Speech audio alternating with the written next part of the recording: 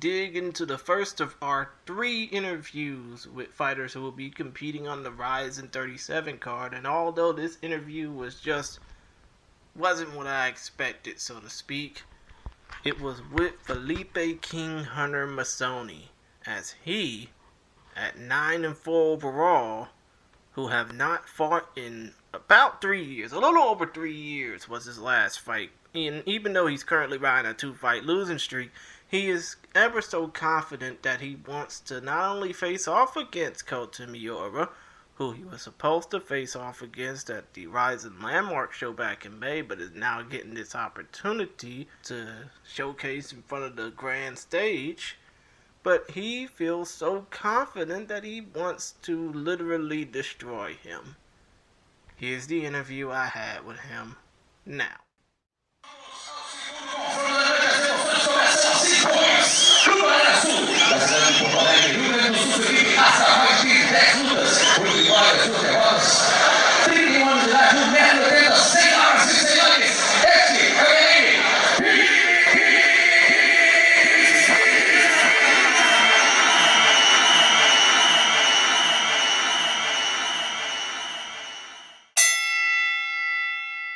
Ladies and gentlemen, we have here on this very special Focus Fights audio interview a veteran of the Serbian Battle Championship, a veteran of the WFC, a veteran of Aspera FC, and after a 3-year hiatus, he will be making his return to mixed martial arts competition when he takes on young prospect Kota Miura on July 31st at Rising 37. He is 5 feet 9 inches tall, weighing 154.8 pounds, and is 36 years old, from Porto Alegre, Rio Grande do Sul, Brazil. This is the King Hunter, Felipe Zina Masoni. How are you, sir? Como você está? Tô bem, tô treinando bem, tô bem focado, tô com a mente boa, tô preparado para dar show lá no Japão, no Rising. Evento que todo atleta gostaria de lutar, né? He's training a lot. He's prepared to be ready for the fight, and he is very anxious for that. Understood.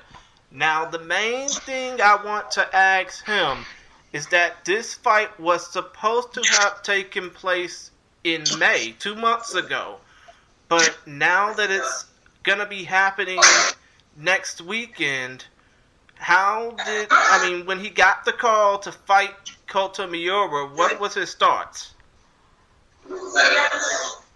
Sobre a luta que foi adiada em maio, então vai acontecer na próxima semana. Como que você está pra isso? Eu já estava treinando já desde 31 de dezembro para essa luta. Então, para mim, já vem treinando muito forte. E já sabia que ia lutar com ele, então minha mente era Kota Miura. Não peguei mais ninguém para lutar, só com ele, minha mente ficou nele, e é com ele que eu vou derrotar. He was training since December last year. He's very focused, and then he didn't fight with no one. He's just waiting for this fight. Understood. And considering the fact that he hasn't fought since April of 2019, does he feel like he's going into this fight with someone that's younger than him with any nervousness? Como que você se sente sabendo que ele é mais novo que você? Para mim, ele que escolheu. Não, escolheu não, Para mim vai ser uma experiência boa lutar com ele, ainda mais que ele é famoso no Japão. O pai dele é famoso, vai ser para mim uma experiência, não é, porque eu já sou experiente já. He is very excited to be fighting with him, even if he is younger than he, and he is prepared for that. He's just waiting, he is very focused, and everyone here is waiting as well, to be honest. Understood. And considering the fact that Kota... Huh? I'm training with him, and then I'm waiting as well for this fight. Oh, okay. That's understandable too. And considering the fact that his opponent's dad, Kota Miura's dad, is one of the oldest active professional association football players in the world, does Masoni feel like he's gonna probably be ready and prepared for soccer kicks during their fight? Que ele é jogador de futebol, mentira, famoso, né? Mas que ele também está preparado para a luta. Cara, eu fico muito feliz de saber que ele é jogador de futebol. Feliz pra caramba. He really like football as well, and he supports a team here in Brazil, and he said that it's gonna be a very good experience for him. Okay. Now, when it comes down to his career so far, he has been fighting since 2012. He last fought in 2019, him being Masoni, of course. Does he feel like at 36 years old that he has what it takes to continue his career? Você que tem 36 anos.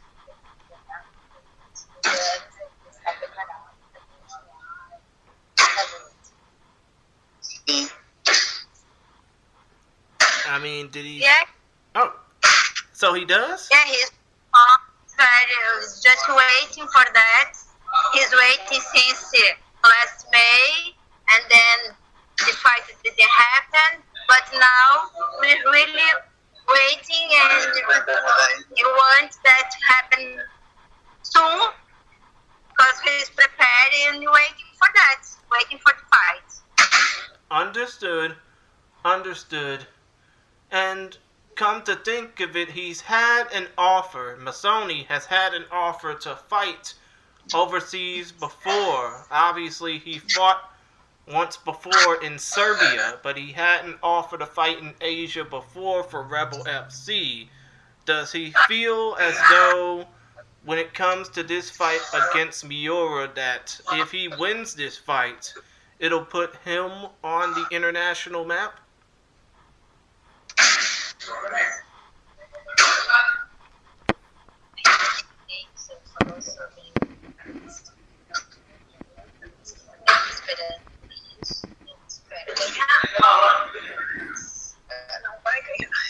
Ele falou isso. Fala pra ele. Ok. It's gonna be a very good fight. We hope, and we hope that Kota Makuri now get injured again, and just be prepared for the fight. Understood. Now, outside of professional fighting, what is it that Masoni likes to do away from competition for fun? As a professional? Well, not just as a professional, but overall. Yeah, he is a professional. Understood, but what I'm asking, ma'am, is what does Masoni like to do away from competition for fun? Like as a hobby? Que você faz como hobby? Praia. Muito passeio. He loves the beach, and he just fun in the beach and enjoy the city, and that's it. Understood. Now, when it comes down to when it comes down to combat sports, boxing, MMA, and kickboxing, there's a lot of influencers. More likely young people looking to get into the sport but have no background in it. What are his thoughts about those trying to get into sports like boxing and MMA but only treating it as, a pit stop, a way to make money.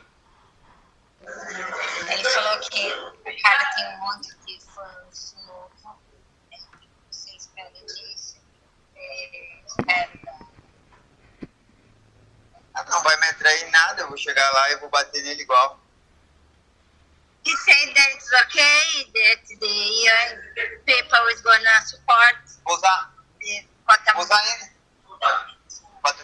Kota Miuri, but he's just ready for that. So basically, he's happy to see more people from the internet get into fighting, right? Yeah, he's happy with that. Oh, okay. Just one. Just want to go and to fight and to win. That's it. Okay. Você só tá esperando pra ir, pra lutar e pra ganhar. Now, when it comes to your pursuits, obviously, there was probably once upon a time where you wanted to fight in promotions like the UFC or Bellator, or even, I guess now, in one of the major American promotions that isn't either of those two. But, do you feel that if you have a good enough performance in this fight with Miura, that you would want to fight in one of those major promotions away from the UFC or Bellator? Ele falou sobre as competições aqui na América, que são as maiores do mundo. Ele falou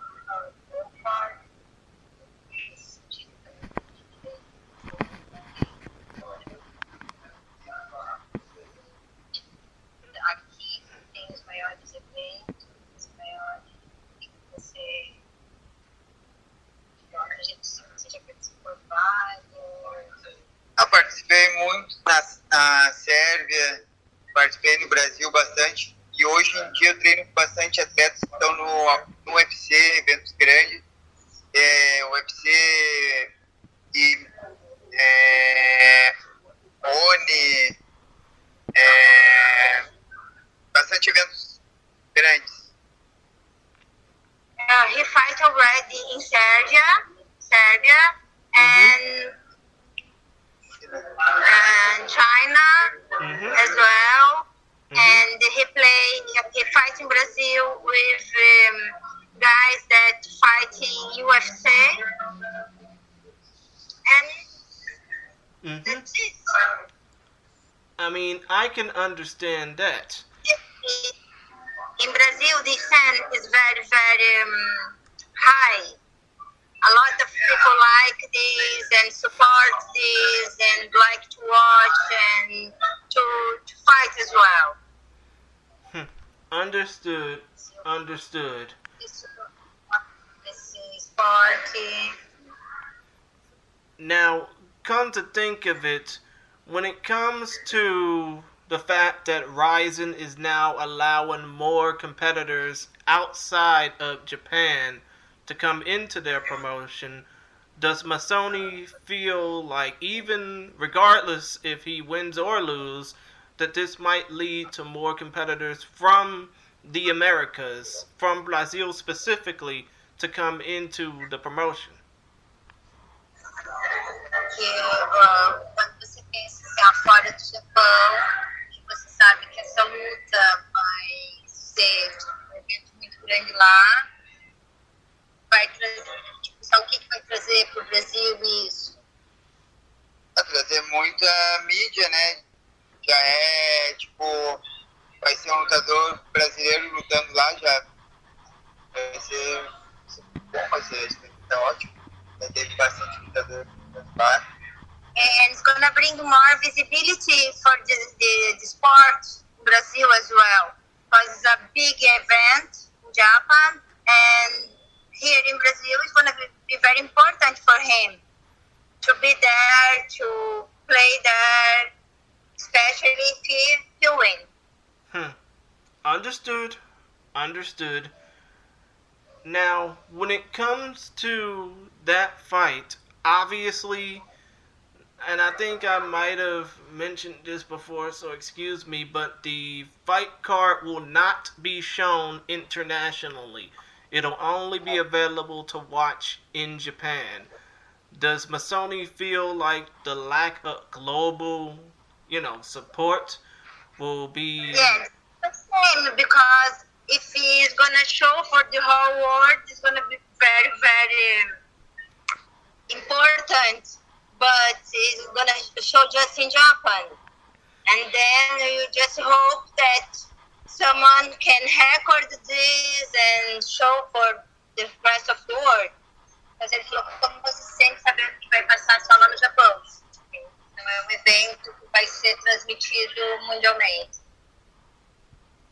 Eu falei que a gente espera que seja menos gravado, que possa... Yes. Falei isso pra ele. A gente espera que seja gravado e que seja transmitido. When it comes to the fact that, people know him as a fighter, know Masoni as a fighter, let's just say if he wasn't a trained professional mixed martial arts competitor, what would be his backup plan? What would be Felipe Zina Masoni's plan B? Você é lutador e você espera, você ser profissional dessa luta, dessa situação. Eu acho que é isso. Pra mim, cara, é o mais integrante que eu vou lutar e vou fazer uma guerra com ele lá em cima. Não vai ser mais difícil e não vai ser mais fácil. Vai ser uma luta que eu vou chegar lá e vou precisar meu trabalho e vou mostrar que eu estou bem preparado. He just wants to show that he is prepared, that he is focused, and he is not there to play, but to fight. Even if the Katamiura is not a professional, he is a professional, and he's gonna show that. Okay, that would be understandable as far as, your plan for the fight goes. But let's just say if Masoni's career doesn't work out, like what would be his plan away from competition? What would he do to make money, so to speak? O que você faz para ganhar dinheiro? Porque, ele mal vai estar lutando mais pelas meninas. Sim. Aí, eu dou aula, sou professor de artes marciais e... He teach in Brazil. He teach fight and martial combat, and he just worth money with that. Understood. And when it comes down to obviously his career, obviously when it comes to Masoni, what does he hope, if this fight somehow gets shown to somebody not just outside of Japan but around the world, what does he hope to inspire in others when people see him fight? O que você espera, assim, não só na luta do Japão, mas em todo o mundo, os próximos passos, assim, depois da luta? Você quer continuar? Continuar lutando e tem pessoas que eu já estou analisando dentro do evento para novos desafios. He just wanted to new challenges with other people and to just follow in this career. So he basically wants to help out those who, have helped him out in his career? No, I don't think so. He just wants to continue. Oh, and by continuing, that would mean giving somebody a little hope, so to speak, right?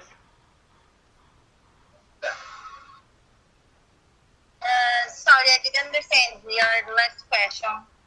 Basically, what I'm trying to say is if he continues fighting, he'll continue to inspire others, right?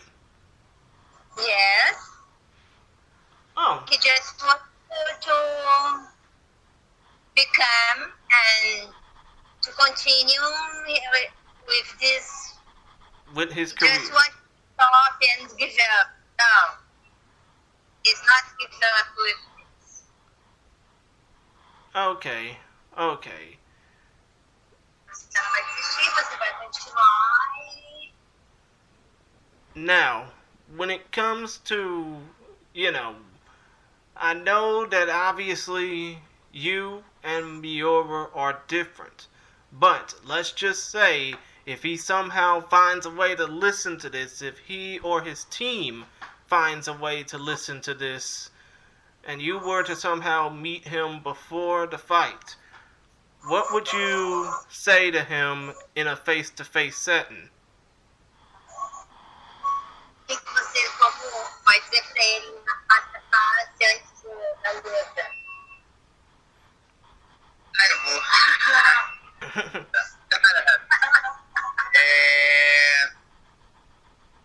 Vou te bater, vou arrancar tua cabeça fora. Tá.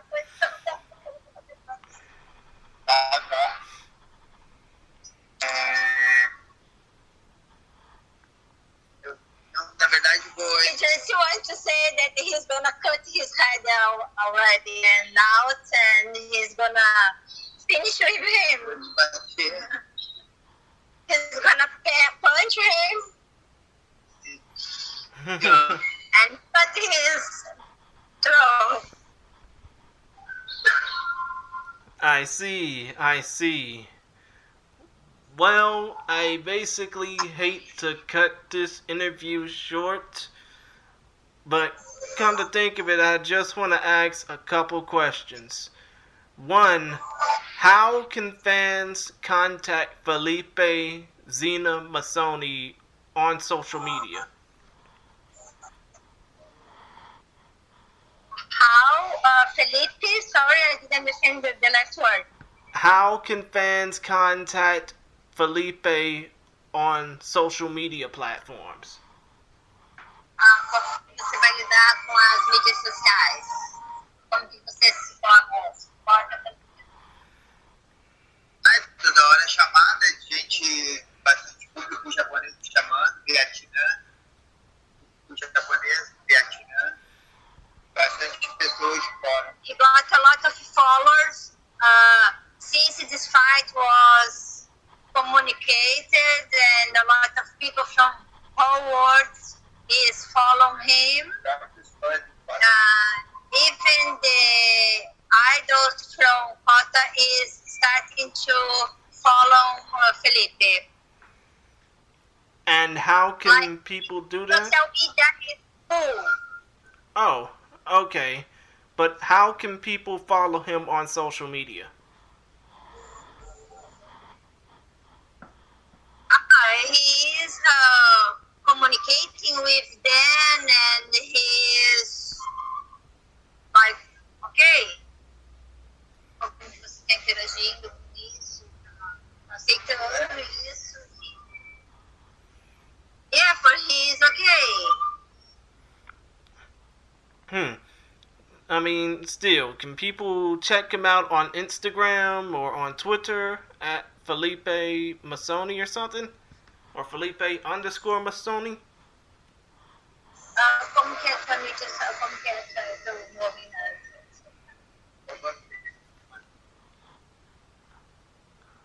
at Felipe Masoni.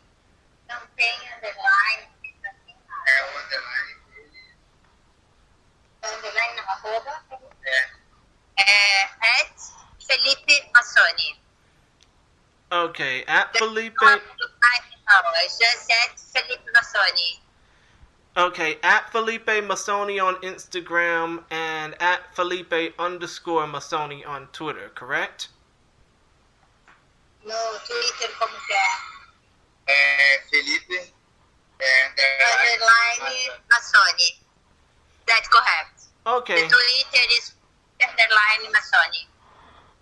Okay. Cool. And when it comes to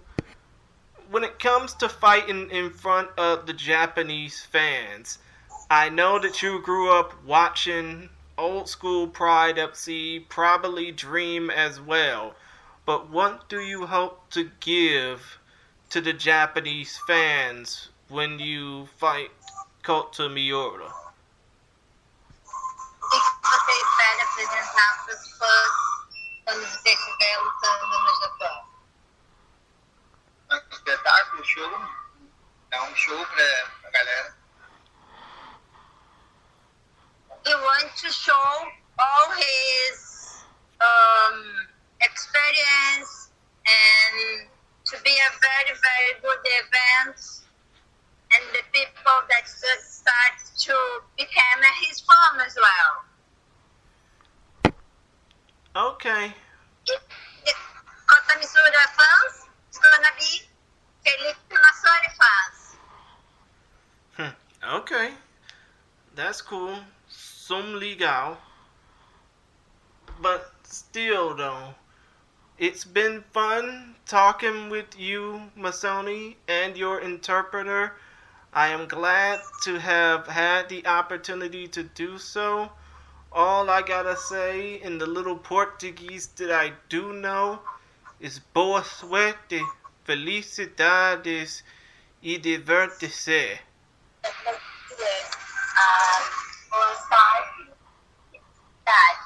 Queria agradecer pela entrevista, prazer, por estar para relacionar as palavras que eu sei porque boa sorte, felicidade. He's very glad as well, and just thank you for the opportunity, and let's wait for that. We are very, very excited. Understood. And all I gotta say, obviously, and what I said is congratulations for the congratulations on the opportunity. Good luck in your fight, and have fun, because as long as you having fun, you get to enjoy all the fights that you're in, no matter if you win or lose. Parabéns pela oportunidade. Sei que eu agradeço também. He just thank you as well for the interview. Very important for him to show that he's thinking about, Pessoal do Japão que estou jogando. and just let everyone know that he is going to be there next week. Prepare for that.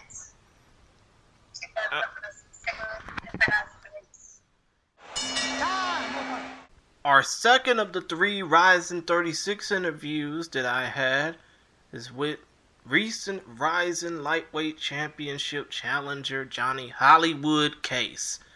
Now, this 27-8-1 veteran is obviously coming off a 2-fight losing streak in MMA, losing to 2 of some of the best competitors in the game right now, and that would be Tofik Musayev, who just walloped Sid the Outlaw recently as this weekend, as of the time of this recording, for Bellator, and Roberto Satoshi de Sousa back on April 17th at Rising 35. And we basically spoke on a litany of topics, because the last time we, by that meaning myself and Andrew Benjamin, on the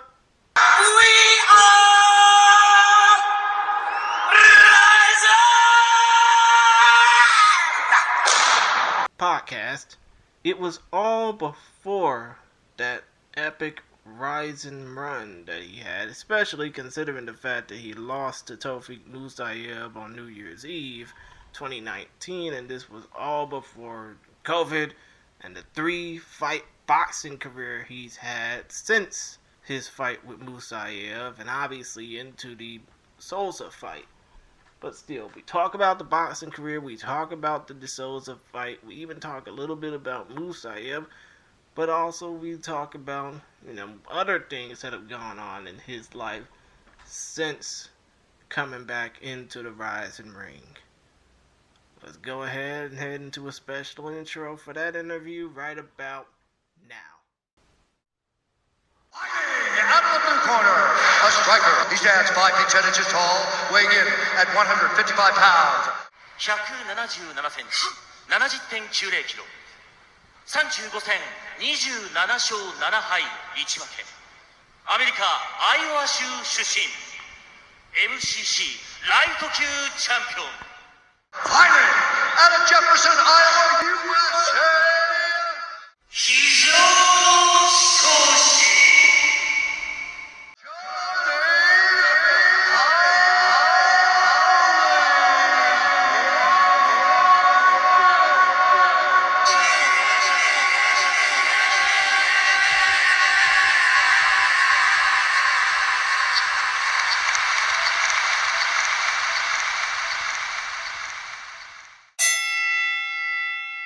Ladies and gentlemen, what is good, y'all? It's the Chillmeister Chris Gary for this very special Focus Fights audio interview. This pretty much is an exclusive interview because I don't see my usual We Are Rising podcast co-pilot Andrew Benjamin near me, but still though, this man is going to be fighting Koji Takeda next weekend as of the time of this recording, July 31st at the Saitama Super Arena for Rising 37 in Saitama City, Saitama Prefecture, Japan. He is a native of Jefferson, Iowa, who now resides in the 619, San Diego, California, and he is looking to make do off of a bad mishap last time out and become the new Rising Lightweight Champion after losing to Roberto Satoshi de Souza. But still, I'm not going to waste too much of his time. This is Johnny Hollywood Case. How are you, sir? I'm doing great, man. I appreciate your time today, and it's an honor to talk to you. Hey, I'm just glad to actually make time because you could have been up in the air halfway to Tokyo by now. Yeah, the protocol is so much more relaxed this time. So back in April, we had to go like a whole 9 days ahead of time and do a bunch of testing and stuff. But this time, yeah, it's real quick. It's pretty typical fight week. Get in Wednesday and, cut the weight and go to war. Understood. Now, I'm just going to go ahead and jump right off the bat when it comes down to this. Obviously, your last fight against Roberto Satoshi de Souza did not go your way. And when it came down to that, I'm not going to basically say you had any trouble going through it. I mean, you basically fought a tough fight. It's just that de Souza was a little bit more prepared. But what were your thoughts going into that fight, knowing that you would be fighting for the title? Man, there was no doubt in my mind I was going to go into that fight and be a world champion. I had manifested. I worked so hard, and I envisioned everything, and I was going into that fight like feeling unbeatable. I had one of the best camps of my career at the MMA lab, and I wasn't overlooking Satoshi. Like he's a real fighter. He's a real champion. But I thought I would be more well-rounded. I thought I would have the tools to kind of expose his game. I came out right away, and he just starts hucking bombs, and I was like, oh wow, he's gotten better. He's improved on his stand-up, and I was like ready to embrace a real fight. And shot for a takedown, scrambled out of it, got on top. We got back on our feet, and he shot again. And I'm a wrestler. I grew up in Iowa as a wrestler, and my instincts were to defend the wrestling. Don't get taken down, especially don't let him take my back. And ended up getting in a scramble, and he, high-level guy, jumped for a really good position, and had my shoulder locked right away. And it was his night. It was, he fought really well, and like I said, he improved a lot, since the last time we fought each other. But yeah, such is the sport that we're in, Understood. And I mean, considering the fact that now you have one win against him, he has one win against you. I mean, let's just say, for obvious sake, you beat Koji Takeda in about a week or so. Would a trilogy fight be best for you? Absolutely. Yes, of course, we got to run it back. You know, I'm one, he's one. Now we got to go for the rubber match. Like I said, I started off in this sport to be a world champion. Mm-hmm. You know, I didn't start off with like, just kind of have some fights here and there. I want to be a world champion. I want that belt around my waist, and I'm not going to stop until I achieve it. And the last two fights I fought for world title. I fought in the Grand Prix, ended up losing to Tofik, and then again with Satoshi. And, came up short twice, and I got one more run. Let's get it. And I'm not going to stop until I achieve it. Understood. And, speaking about that Grand Prix, obviously there were some great competitors in that Grand Prix, but more so in the Final Four. It was you, Damian Brown, who's looking to get back into fighting for this promotion. It was Satoshi, Tofik, and Pitbull. Right. My apologies. But still, with Tofik looking to make a name in Bellator, and with Damian Brown getting back into the fight game, putting down the commentary chair for a little bit, letting Joe Ferraro have himself to find a partner. But still, though, with Musayev in Bellator, and with Damian Brown looking to get back into, contention, not just fighting, if the opportunity comes, do you see yourself fighting one of those two again? Yeah, most definitely. Damian, he's such a good dude, and I ended up meeting him way back in Australia when we were both still fighting in the UFC. Mm-hmm. And I think we both kind of knew that potential matchup could be possible, you know what I mean? And now here we are in Ryzen, and he's such a good dude, and it would be such an honor to fight him. I know that he would give me his best, and I would give him my best, and the better man wins, and as warriors, that's what you want. You want to fight the best guys, and I have a lot of respect for him, and he's a great fighter, and I think that would be great. I would love the opportunity to fight him, and I know he would love the opportunity to fight me, and we'd be closer bros afterwards. Now, obviously, would the same apply for either one of the Pitbull brothers, Patricky or Patricio? Yeah, of course. Yep. Again, I have a lot of respect for both of those guys. They're both world champions, and have really dedicated their time into the sport. And anytime you can fight a guy like that, it's a win-win. So I would be an honor to fight those guys. Also, Gustavo. Luis Gustavo. He's still signed to Ryzen. He's on like a 2 or 3 fight win streak. Mm-hmm. So that's a potential matchup as well. I mean, come to think of it, I heard Luis Gustavo just ran through Yachi again. I mean, yeah. Who doesn't want to run through Yusuke Yachi?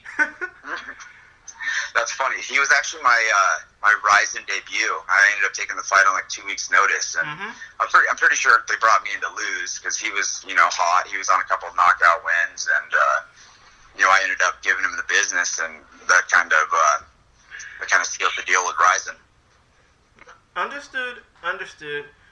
But come to think of it now, that probably leads me to this question. Considering the fact that I mentioned all of those fighters, and obviously most of them are foreign-born competitors. Obviously, Satoshi and the Pitbull brothers are Brazilian. Brown is Australian. You, obviously, an American. But with the borders opening back up, with the international restrictions being lifted in Japan, do you potentially see yourself, maybe finishing out your career in the Ryzen Fighting Federation, or do you see yourself fighting elsewhere? No, I really do believe, I'll retire with Ryzen.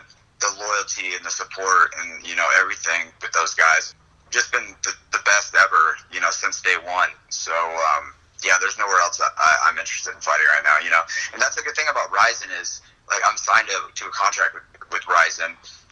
But if the chance comes up to take a single fight anywhere else, as long as I'm not signing a contract anywhere else, like, and it doesn't mess with my Ryzen obligations, you know, they're open to letting me go fight at other places too, which is pretty unique to, you know, as far as like world-class promotions, you know, where they stand. So yeah, I'm really happy with Ryzen. You know, Sakakibara, Shingo, those guys are awesome. They treat me awesome, and there's nowhere else I want to fight.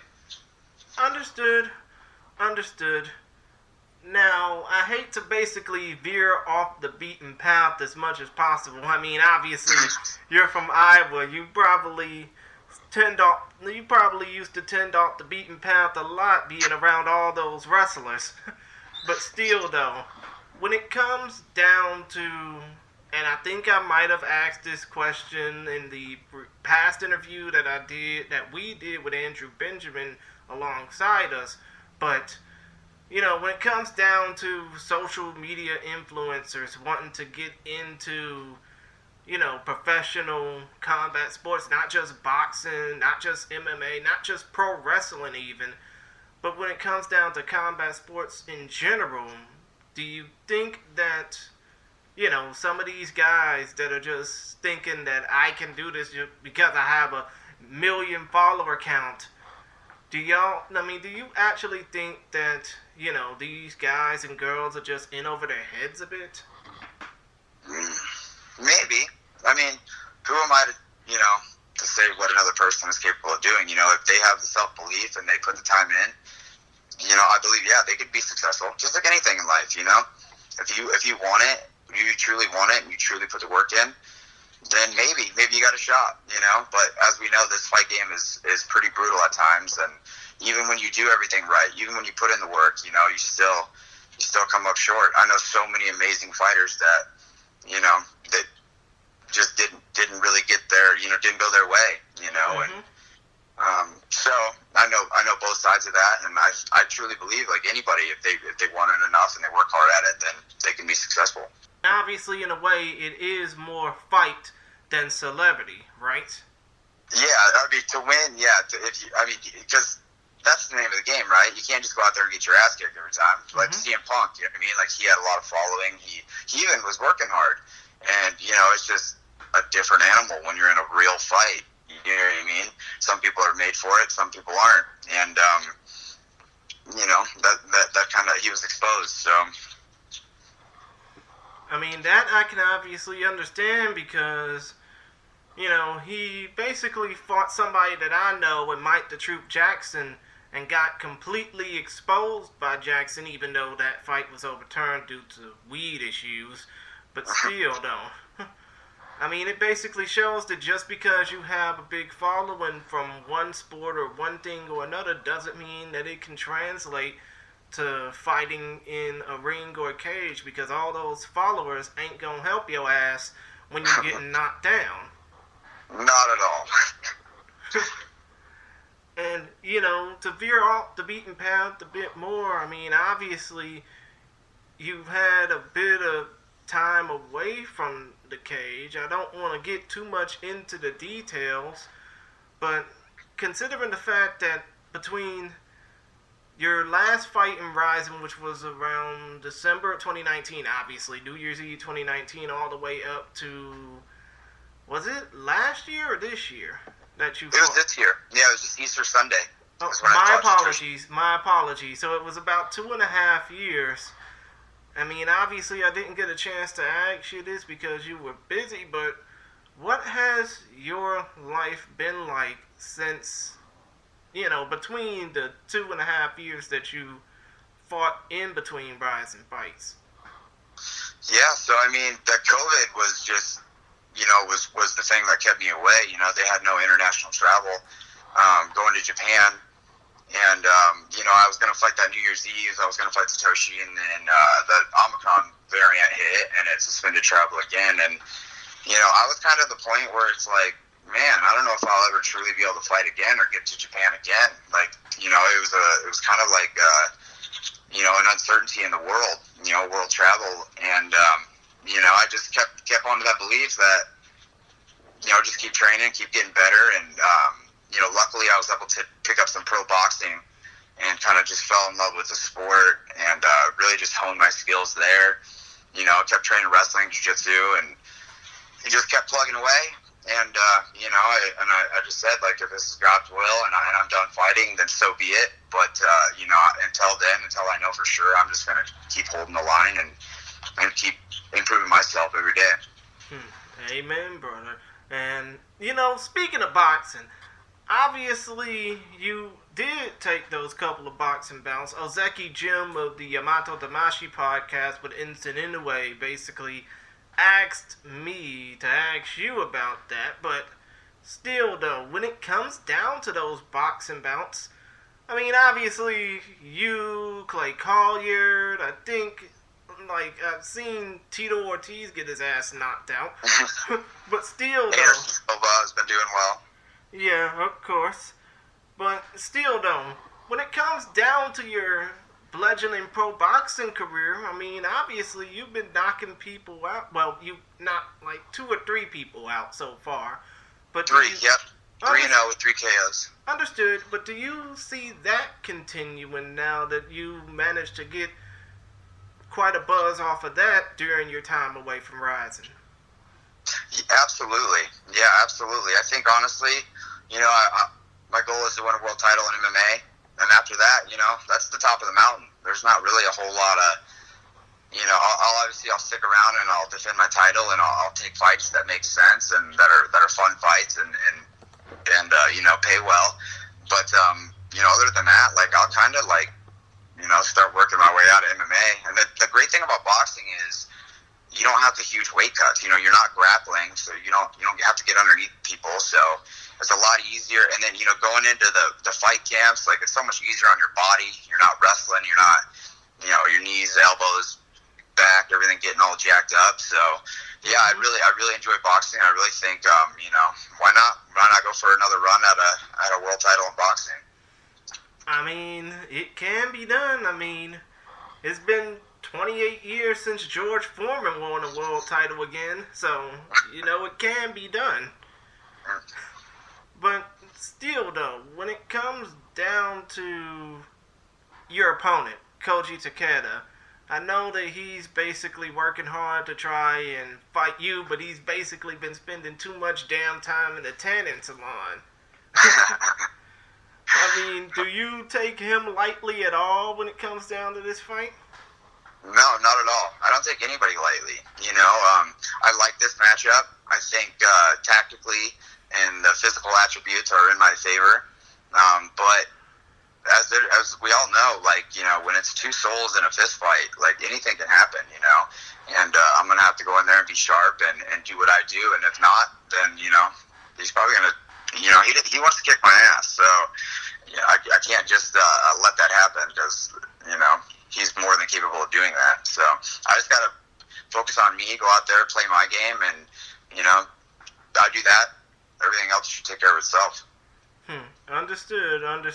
But about that whole tanning thing that Koji Takeda does, Ozeki Jim also wanted me to ask you, I mean, are you going to up your tan game to match Takeda's before this fight? No, I'm usually pretty active outdoors anyway, so I usually got a pretty good complexion going, but I'm not going to, like, overdo, like, you know, bodybuilding kind of bronze spray tan kind of look. I don't really think that's my look.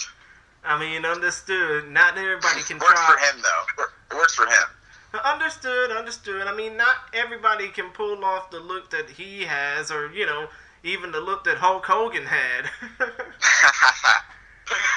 Yeah, but still, though, I mean, just to stray a little bit off the beaten path some more, my podcast partner, Andrew Benjamin of the We Are Rising podcast, basically wanted me to ask you, you know, you've had some leisure time, you fought, obviously, in boxing and in MMA over the last year or so, but obviously, if you've seen any movies, I mean, what has been some of your favorite movies to watch this year so far? If you had time to watch movies.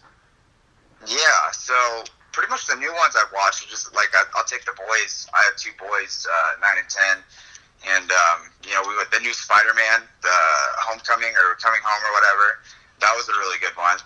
And we just the new Jurassic Park as well. That was a really good one as well. I mean, I can understand that.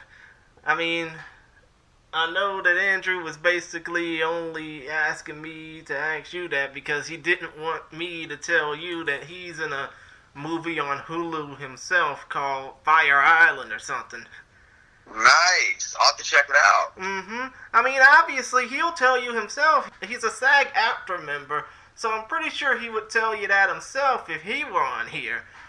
But still, though, I mean, that's pretty cool, especially, when it comes down to that, you have to, what am I trying to say? You basically have to, calm yourself down by watching a little superhero action. Because, you got to. Because a lot of y'all fighters these days are kind of like superheroes, in a way. I don't see it that way. I just see it more like we're embodying that warrior spirit that every man that walks the earth should have. You know what I mean? Just through our society, it's kind of we've gone away from it. Comfortable times. It doesn't make for the most savage men to come out. But the real heroes are like military, police, paramedic, doctors. You know what I mean? Those are the people that are really on the front lines. And what we do, like, everybody fights. Everything fights. Little kids across the world, third world countries, they fist fight just to eat breakfast for the day. So, I try not to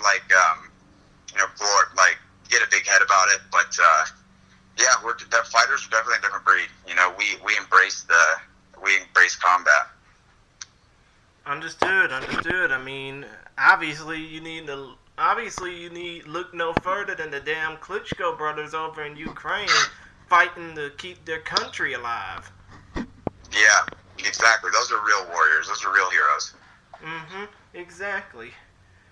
And I mean, obviously, when it comes down to, and I really hate to veer into this damn territory, but when it comes down to some of the shit that's been happening in this country lately, as far as race relations and, the police as well, and obviously when it comes down to, how our country really is, and I really hate to go into this territory, but, I mean, what would be the main thing from that the world of martial arts has taught you that you could probably apply to society right now?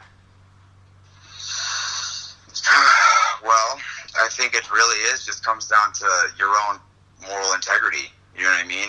And like holding that Bushido code, that warrior code, and holding yourself to a higher standard, holding your fellow men to the higher standard. And we're just misguided. Our leaders are weak. Our leaders are selfish and just trying to do what's best for them, not necessarily what's best for the world. And through fighting, it showed me that it's not really about me, right? It's about children and women, right? Because children are the future, and women bring children to the earth. So as a man, really the only job we have is to protect women and children, and to try to make life a lot easier and a lot safer for them. So, I think men need to get back to that kind of mentality and that kind of attitude and be men again. I mean, I can understand that, but to me, to somebody like me, it's not just helping out the fellow man, woman, and child. It's about helping out everybody. Yeah, absolutely. Yeah, everything. Like, we're all children of God. Whatever race, whatever creed, wherever you're from, whatever religion. You know what I mean? It's God. You know what I mean? That's why we're here, and that's what we should be trying to strive for. Is just trying to be the most godly people we can be, the most virtuous, the most loving and kind, and that's what I think. That's what I think we should be doing now. Understood. Especially if, regardless of if this society as the old saying goes to hell in the handbasket. You know, we still gotta be there for one another just to comfort one another, you know? Yeah. Yeah, man, we need each other. You know what I mean? Like, what do they say? The worst thing you can do to a person, you know, in prison, right? Amongst, like, the worst of the worst thing you can do is put that person in a cell and leave them alone. You know what I mean? Like, we truly need each other, not just to survive, but, you know, to make our life worthwhile, you know? We need love. We need relationships. We need, you know, we need all of it. We need good people to, you know, not only help us out, but pretty much inspire us. Yeah. I mean, strive to be better. Come to think of it, I mean, that's probably what a lot of people are hoping for when they see people like, you know, Brittany Griner being stuck in a Russian jail cell just because she carried, like, cannabis oil across the damn world, knowing that she needs it. Yeah, man, and that's unfortunate, you know. Like, you get caught for, you know, medicine. It's medicine, you know what I mean? Medicinal use, and you know, it's not like she was smuggling pounds and pounds of marijuana or, you know, other drugs, anything like that. It was her own personal medicine that she has for, you know, for herself and her recovery. And, you know, I think it's just a power move by the Russian government, you know, and they're just trying to make an example of her, and it's unfortunate, you know.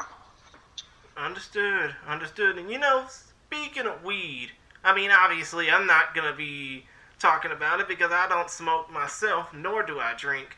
But still, though, when it comes down to weed, obviously, you're in a state right now in California where they pretty much are so relaxed on weed over there. It's pretty much like their next big thing.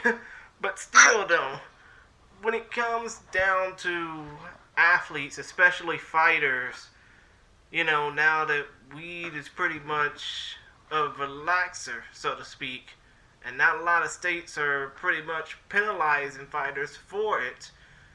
I mean, do you think that, you know, weed will eventually be legalized throughout the country soon?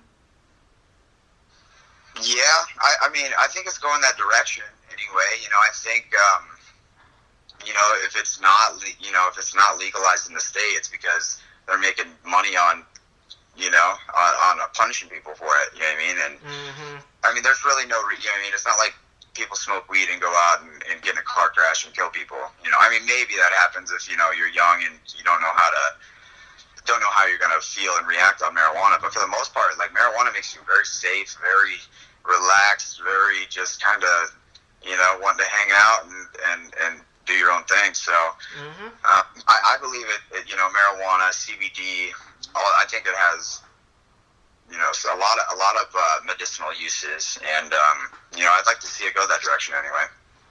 I mean, understood, especially considering the fact that in my home state, obviously, Texas, they letting people out, you know, on non-violent charges, including weed possession. So I guess that could mean, you know, within the next couple of years that there might be something about weed being in some way legalized, but still, though, it basically makes a lot of sense that the world, I mean, that at least in this country, people are starting to understand more and more about how much marijuana can help people, especially those who are going through not only hard times with depression, but some really fucked up things like cancer, so to speak. Yeah, that and brain health, you know, inflammation, helps with your sleep, helps with your stress, your cortisol levels. Like, you know, it's for fighters. Like, marijuana is a really good medicine for so many reasons. You know, granted, like, not everybody. I don't think everybody should smoke weed. It's not for everybody, but you know, I think if that's how you want to treat yourself, it sure as hell beats pharmaceuticals. Exactly. And, you know, come to think of it, and I know this is a touchy subject when it comes down to the fight world, but, I mean, what are your thoughts when you hear that now CTE has gotten into the world of soccer, so to speak? Man, that's like one of the scariest things, you know, as a professional fighter, you know, or any athlete, you know, like this career that we have, that we're so lucky to have, it's just a short window, you know, and after that we have lots of life to live, you know, lots to contribute, and you know, and I for one, I know everybody would you know, want to enjoy it the best way they can, and you know, not have to deal with you know, mental disorders and the horrible things that come with CTE. But that's one thing I've been very cognizant of as of lately, you know, is paying attention to that and getting regular brain health scans and taking supplements that are good for brain health, because, you know, we only got one brain, you know, and if you beat it to a pulp, then, you know, life's gonna be pretty shit after that. So I mean, obviously, don't that kind of make you wish that fighters like Felony Charles Bennett or, you know, fighters like him were to stop fighting after taking so many damn losses? I mean, that can also apply for Antonio Bigfoot Silva as well.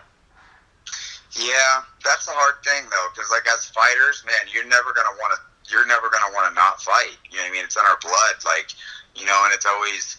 No fighter goes into a fight thinking like, oh, I'm gonna get knocked out this fight. You know, even if they got knocked out 3 previous, you know, before that.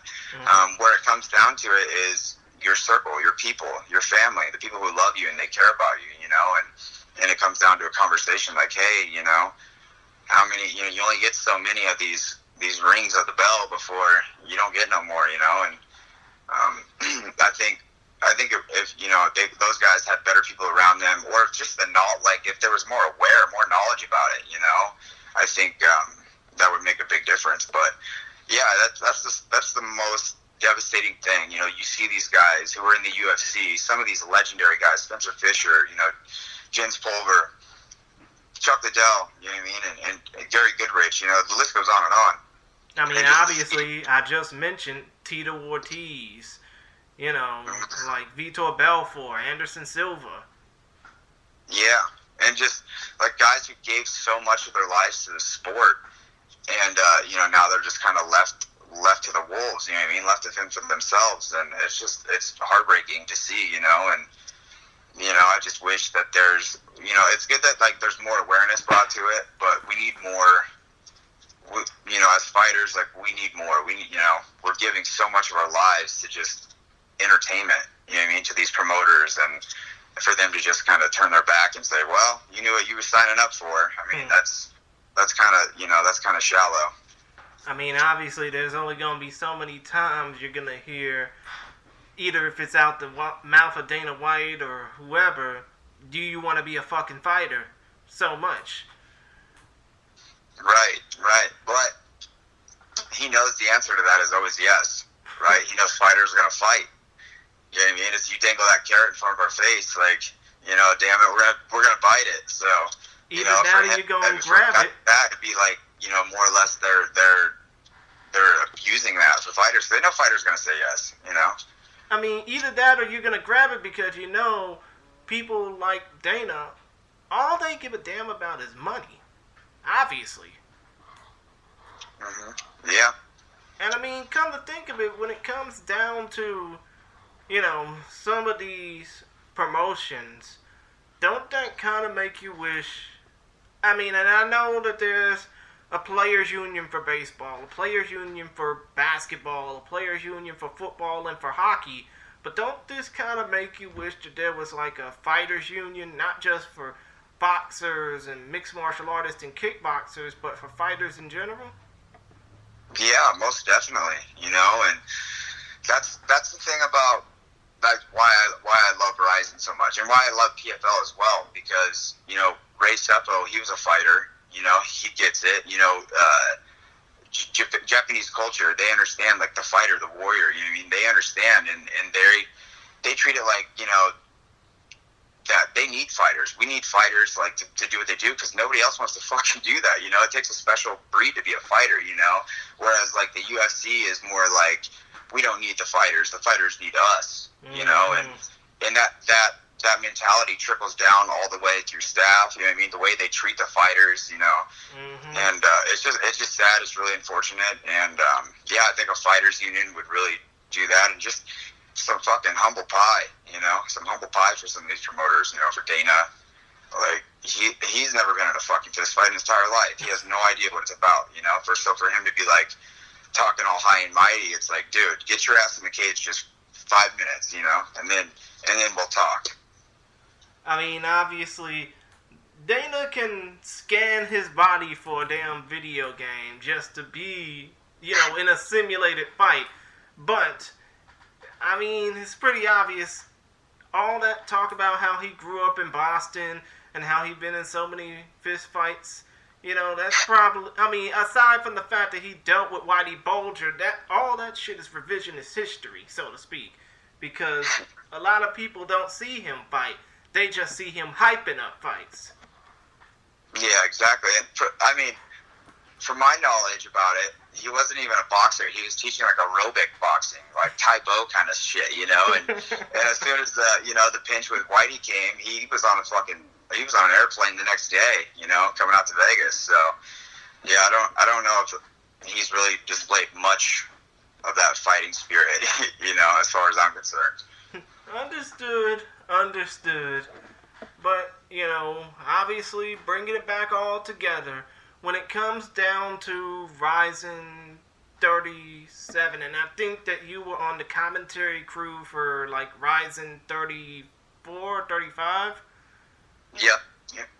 Yeah, but when it comes down to these Ryzen fights, and I know that when it comes down to Ryzen, all of your fights for the promotion have been televised in some way, shape, or form. You know, at least on this side of the world, internationally.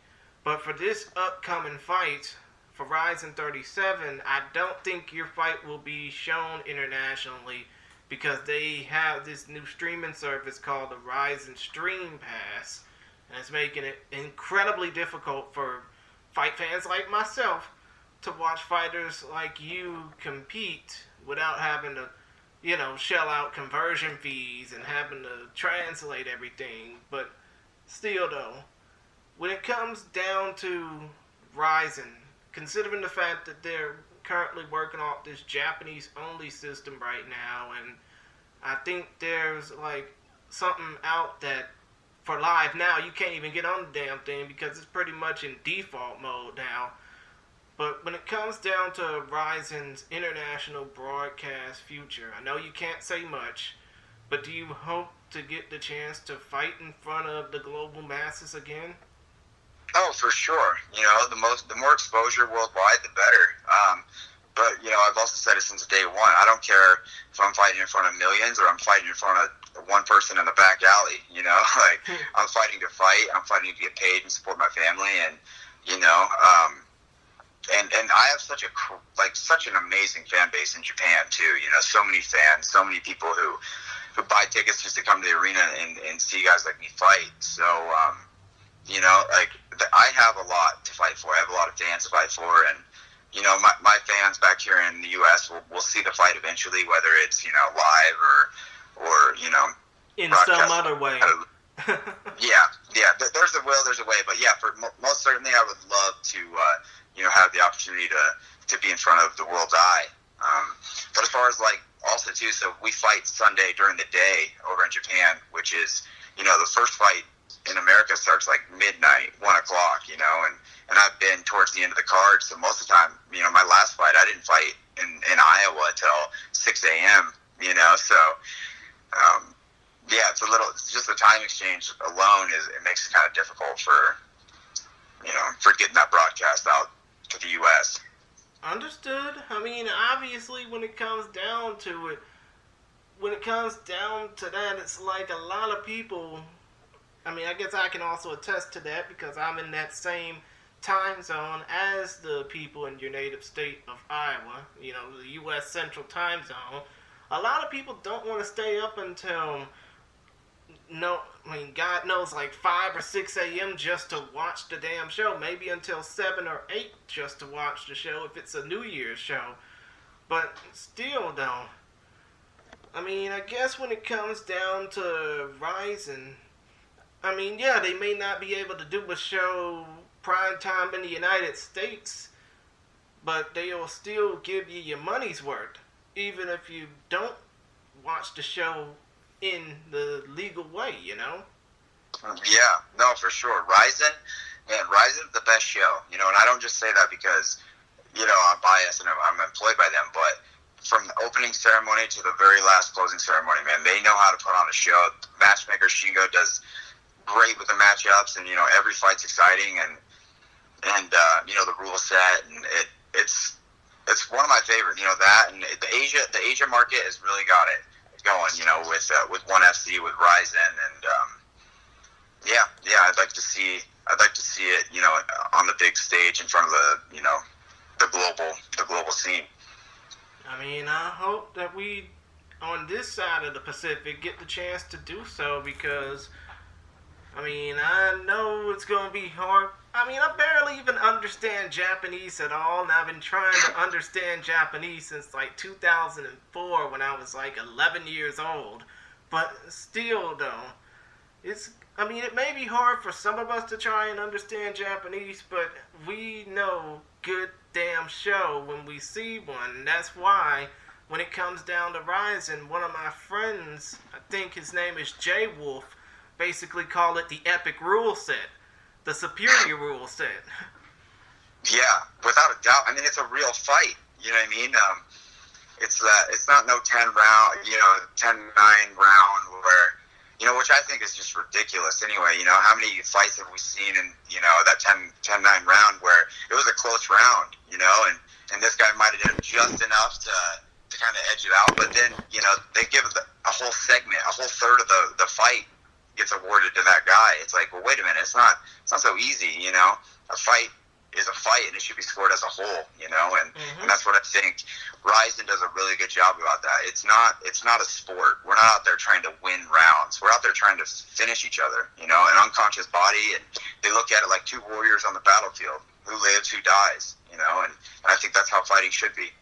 I mean, in a way, when it comes down to some of these fights, it's like some of these judges are just there to, you know, not be seen, but more like do stuff just to be heard. I mean, I think when it came down to the UFC, and I think it was one of these cards that happened in my neck of the woods, you know, you had a guy who was friends with one of the fighters. You had a judge who was one of the friends of the fighters on Facebook, basically just sitting there, jotting down on his little notepad or whatever, 10-9, 10-9, 10-9, and then all of a sudden, you know, as soon as the fight's over with, he gets outed for being the fighter's friend just because he was putting out a lazy number scoring, you know? Right. But still, though, it's like when it comes down to judging, some of these judges and armchair judges think it's a game, when for obvious reasons, we all know you don't play fighting, you become a fighter. Yeah, you know, it's just really unfortunate. Like, I don't know how some of these guys get certified, you know, and I think it should be a mandatory thing. Like, every judge should have to have been a fighter. You know what I mean? I think that would really change the scoring system a lot too. You know, so be it. If you want the 10-9 scoring system, fine. But I think at least have some competent judges who know what they're looking at, you know? I mean, so in a way, it would probably mean, like, Frank Trigg, Dan Severn, and a third judge, right?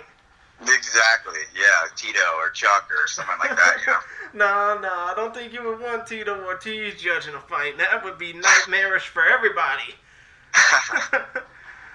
I mean, obviously, he can't even run a damn city well. How the fuck do you think he gonna judge a fight well? But still, though, I mean, I know your time is of the essence. I know that you are about to go ahead on and go. I just want to ask you a quick few more questions, and that's it, okay? But still, though, when it comes down to Ryzen 37, obviously I mentioned that we over here in the States won't be able to watch it through an international streaming platform. We would only have to watch it through Ryzen Stream Pass.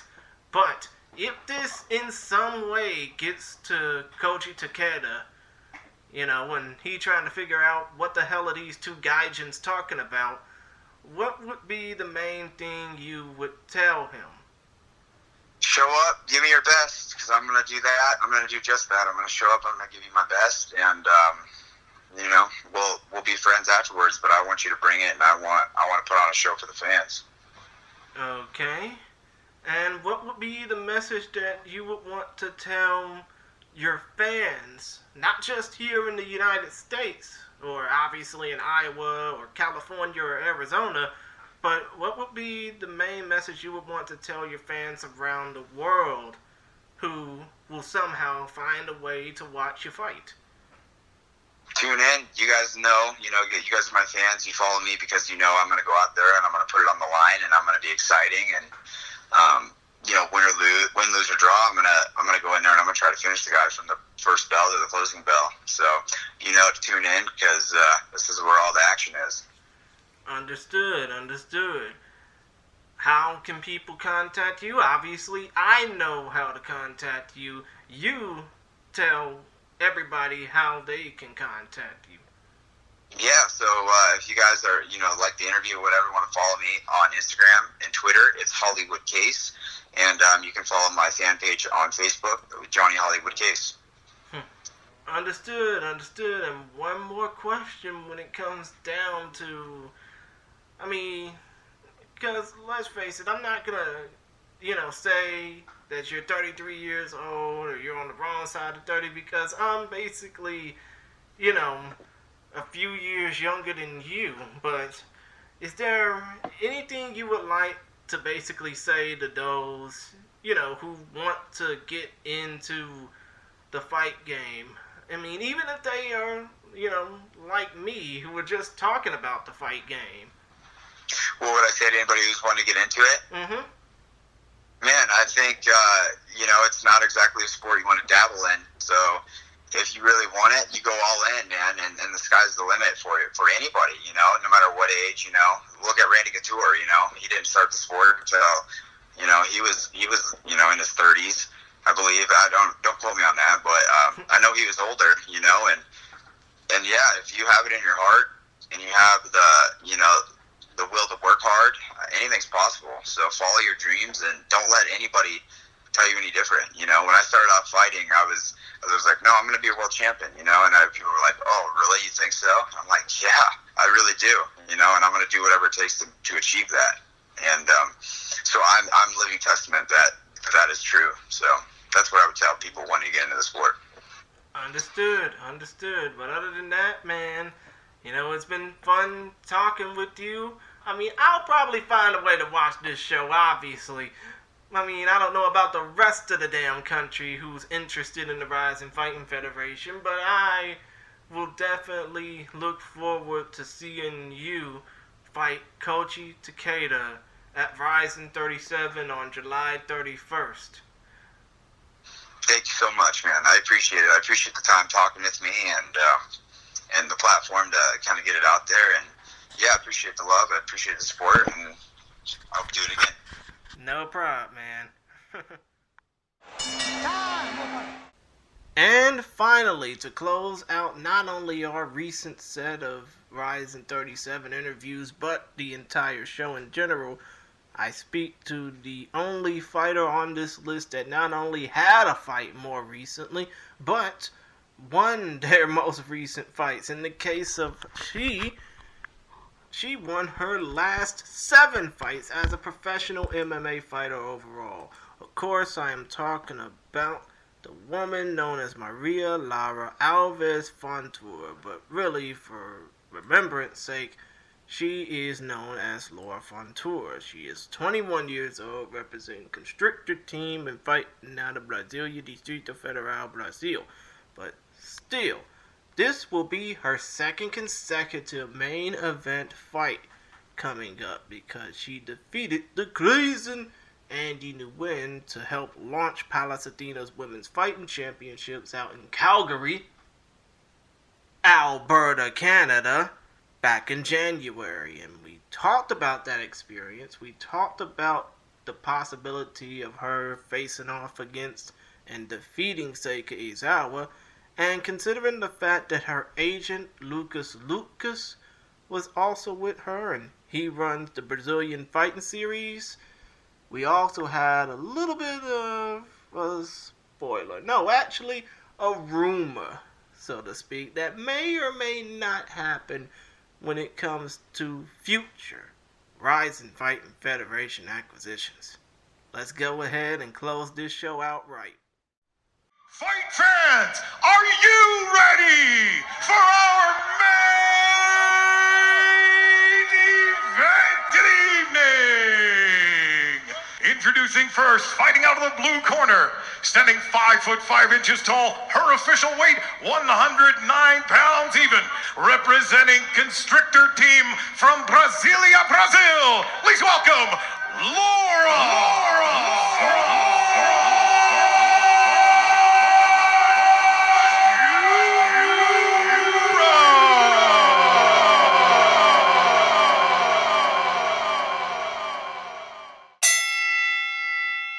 Ladies and gentlemen, what is good, y'all? It's the Chillmeister Chris Gary, and obviously this is a very, very special Focus Fights audio interview, as right about this time, we got somebody who is on the rise, legitimately on the rise, as even though she's only been fighting for like 3 years, she has been making a name for herself, not just in Brazil, not just in North America with her most recent fight happening in Canada, but pretty soon all over the world, as this undefeated fighter from Brasilia, Distrito Federal, Brazil, will be looking to take out Seika Izawa, the reigning Rising and Deep Jewels World Champion, in the first round of the Rising Women's Super Atomweight Grand Prix on July 31st.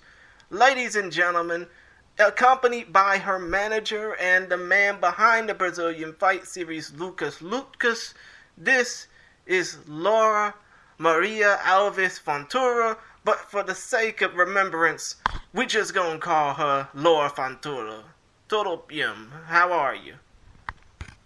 Laura, bem-vinda ao podcast. Você vai lutar aí no Rising agora, vem fazendo barulho ao redor do mundo. Vai lutar contra uma atleta que é campeã do Deep Jewels, que vem de vitória no Rising. Como que você está se sentindo? Eu tô me sentindo muito feliz e eu acredito que o sonho tá acontecendo, né? E vai ser uma realização do sonho, né? E eu vou ganhar essa luta. Yeah, I'm super happy. Every day is like I'm feeling more and more of my dream coming true. And everything that is happening, even giving this interview now, is like it's all the realization of a dream. So I'm super motivated and I'm ready to win that fight. Okay. Understood. Now, I got, obviously, a question to ask when it comes down to your most recent fight, because obviously, you are 7-0. 7-0. With 5 of those wins by way of finish, 1 via disqualification and 1 decision, but your most recent fight was back on January 15th against the Clays and Andy Nguyen for this new promotion called Palace Athena's Women's Fighting Championship, and you armbarred the Clays. And what was going through your mind knowing that fight would end up crowning the first world champion for this new promotion? Vamos falar um pouco sobre sua última luta, né? Você lutou no Canadá, foi sua 7ª vitória seguida, 5ª finalização. Você enfrentou uma atleta que já tinha rodado o mundo, a Crazy. E que ali na luta pesou muito o lance de você, essa pressão de você saber que a vencedora dessa luta ia sair com o cinturão do Palace Athena, uma organização nova, do estreia internacional. Como que foi lidar com isso ali na hora da luta? Eu fiquei muito nervosa, né? Mas eu confiei no jogo, ali a estratégia era aquela, era cozinhar o primeiro round, segundo round, e no terceiro começar a soltar, porque era 5 rounds a luta, né? E era jiu-jitsu e trocação. Yeah, I was very nervous at first, especially when I got into the cage, but it ended up working to my game plan because my game plan was to stall the fight a little bit in the first 2 rounds. Since it was a 5-round fight, I knew I had the cardio advantage over my opponent. So the first 2 rounds were perfect for me because it gave me time for me to adjust myself. It was my first international fight, so I was very nervous outside of it being a title fight. So from the 3rd round on, I was able to show my game, to show my level, and I was able to submit her in the 4th. Understood. E outra coisa também. Go Pode ahead. falar. Continue. E outra coisa também, eu senti muito frio lá e não tava conseguindo aquecer. Eu falei, meu Deus do céu, como é que eu vou aquecer aqui? Porque eu moro num lugar muito quente, né? E fui para um lugar muito frio. Eu falei, meu Deus do céu, eu tô morrendo de frio aqui. Yeah, and the one thing that scared me a lot was I live in a very hot place here in Brazil, and I went to Canada at the height of the winter. So I wasn't even being able to warm up. I was like in the locker room, like trying to hit pads, trying to work myself up, but my body was so cold. I was like, what am I going to do? I'm going to get in the cage and I'm super cold here. So that put me off a little bit at the beginning of the fight, but after that it was only the fight flowing and the game plan and everything. So that also scared me a little bit. I mean, come to think of it, especially here in the United States where some parts of the country was just outright cold. I mean, I know the area that I'm from, Houston, Texas, was still coming off a winter freeze less than a year ago up to that point, but still, when it comes to fighting in places like Calgary, Alberta, Canada, so to speak, I mean, you're going to have to deal with fighting in, I guess, below 0 Fahrenheit temperatures. Porque você, nos Estados Unidos já faz muito frio, né? E aí você ainda vai lutar lá no Canadá e no auge do inverno. É muito diferente, né? Você que nunca tinha visto neve e tal, foi uma experiência muito, muito diferente do que você está acostumada, né? Foi uma experiência muito boa, né?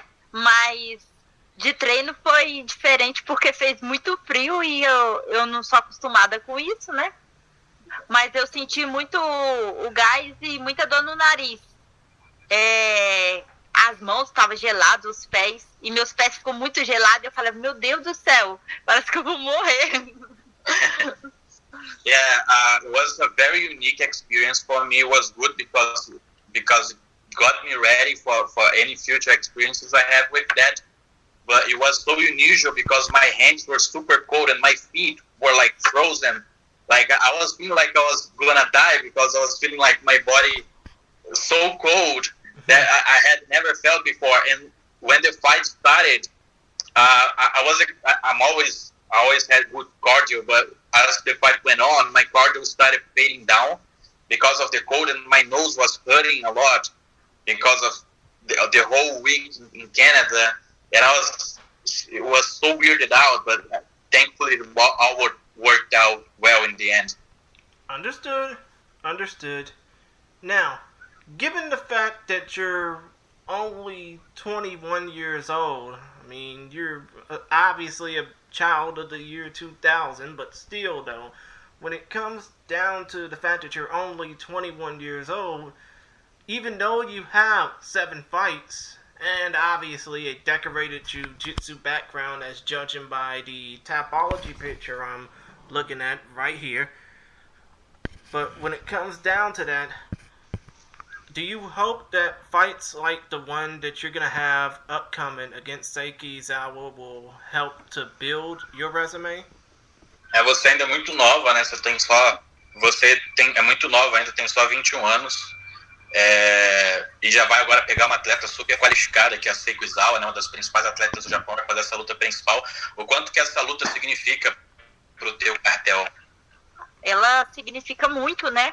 É uma luta que eu ganhando, a minha carreira vai elevar lá em cima. E eu acredito muito, eu não tô nem dormindo pensando nessa luta.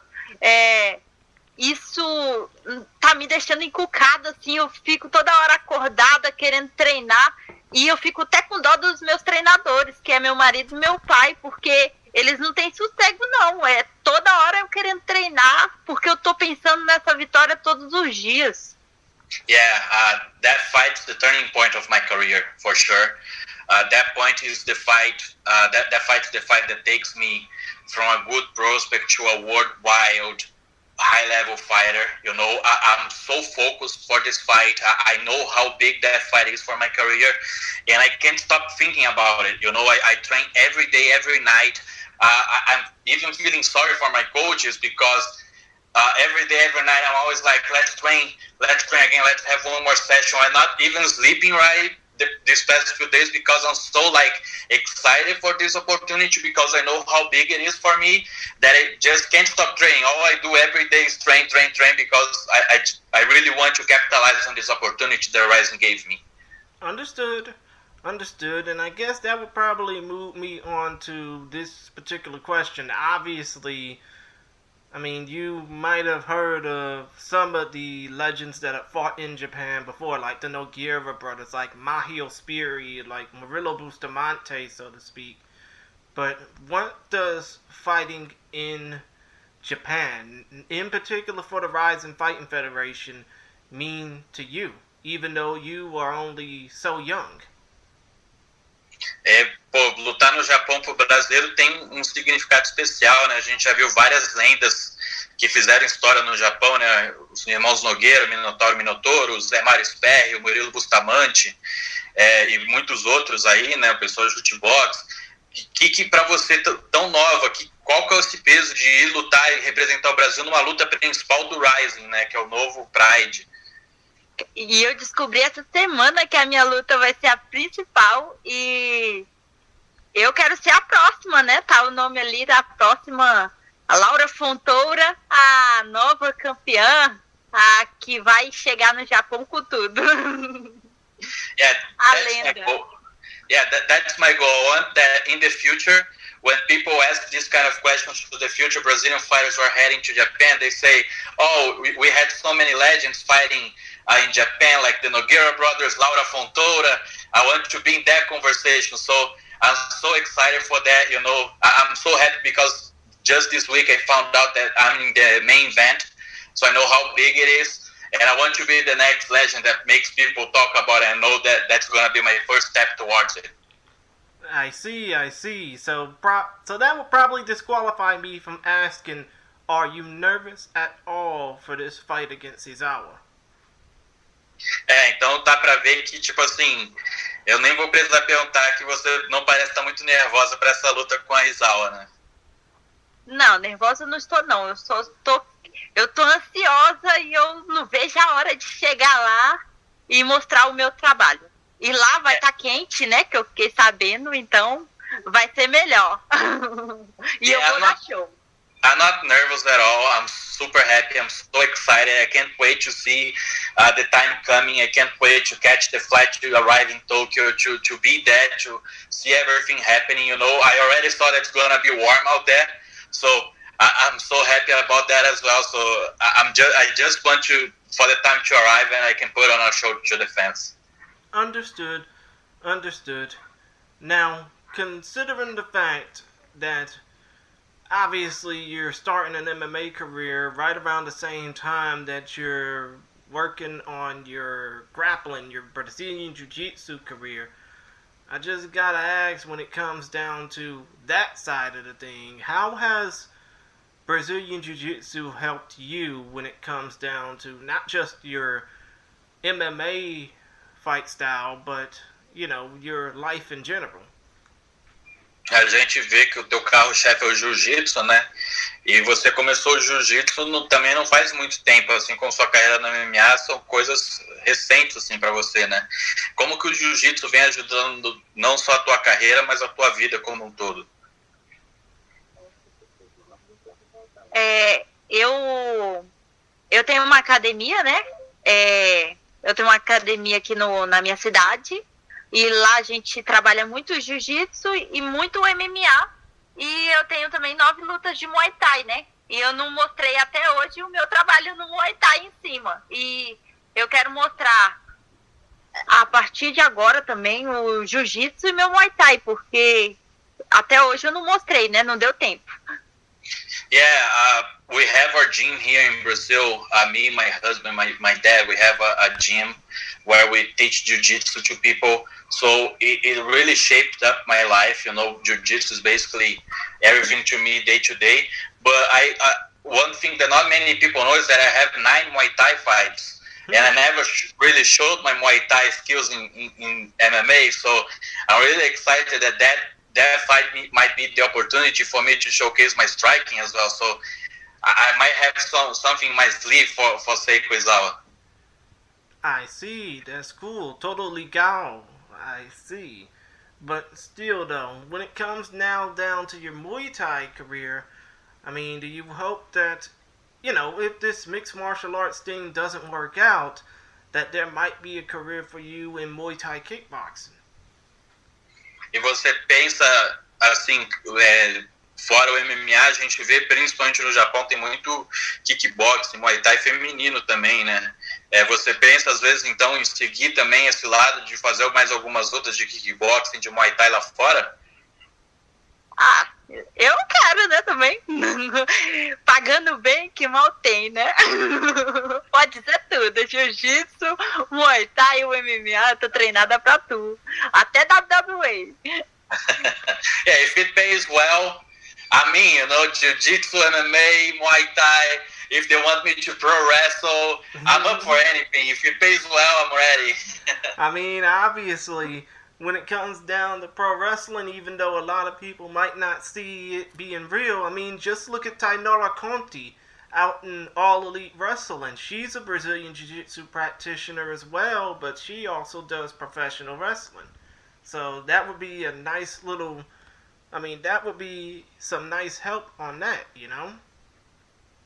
Você vê, hoje em dia você tem atletas brasileiros até indo para a WWE, né? Tem a Tainara Conti, que é uma faixa preta de jiu-jitsu que tá bem lá. Então, quem sabe, né, no futuro. O futuro promete. Yeah, I can say that the future is gonna be good for me. Understood.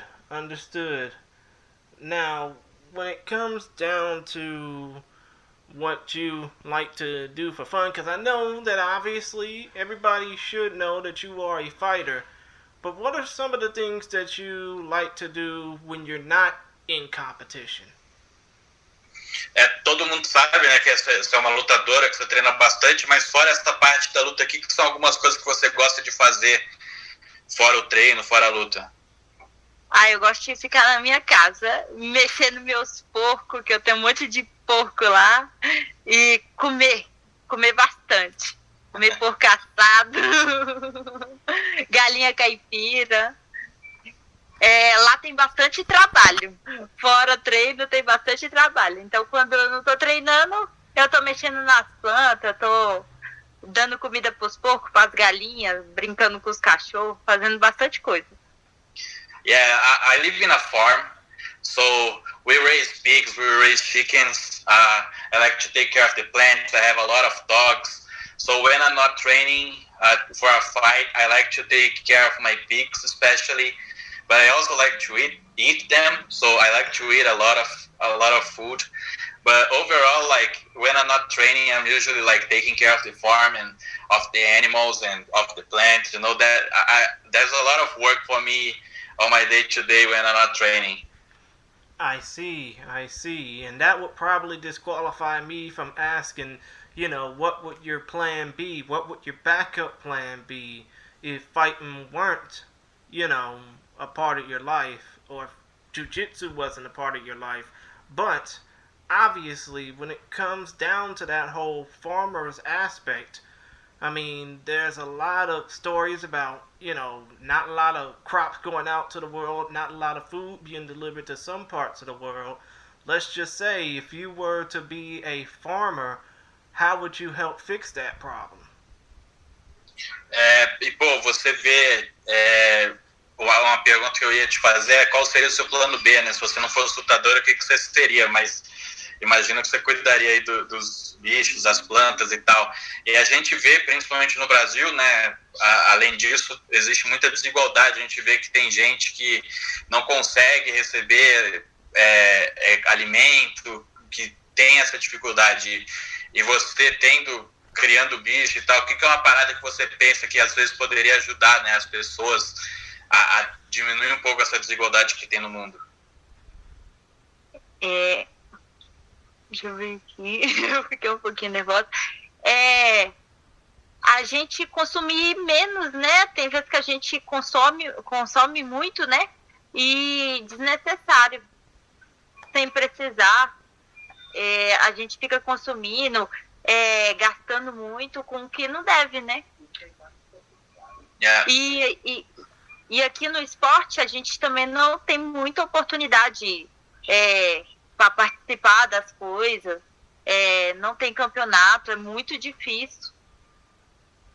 Yeah, so like I feel like today the world is based on waste. You know, like everybody's wasting food, everybody's wasting everything. So there's too much for some people and not too much for many people, you know. So I feel like, especially here, raising animals and taking care of plants and everything, and basically like being self-dependent, we see that, you know, like when we go to the city and we talk to people and we go to restaurants, we see how much people is wasted, how much food is wasted.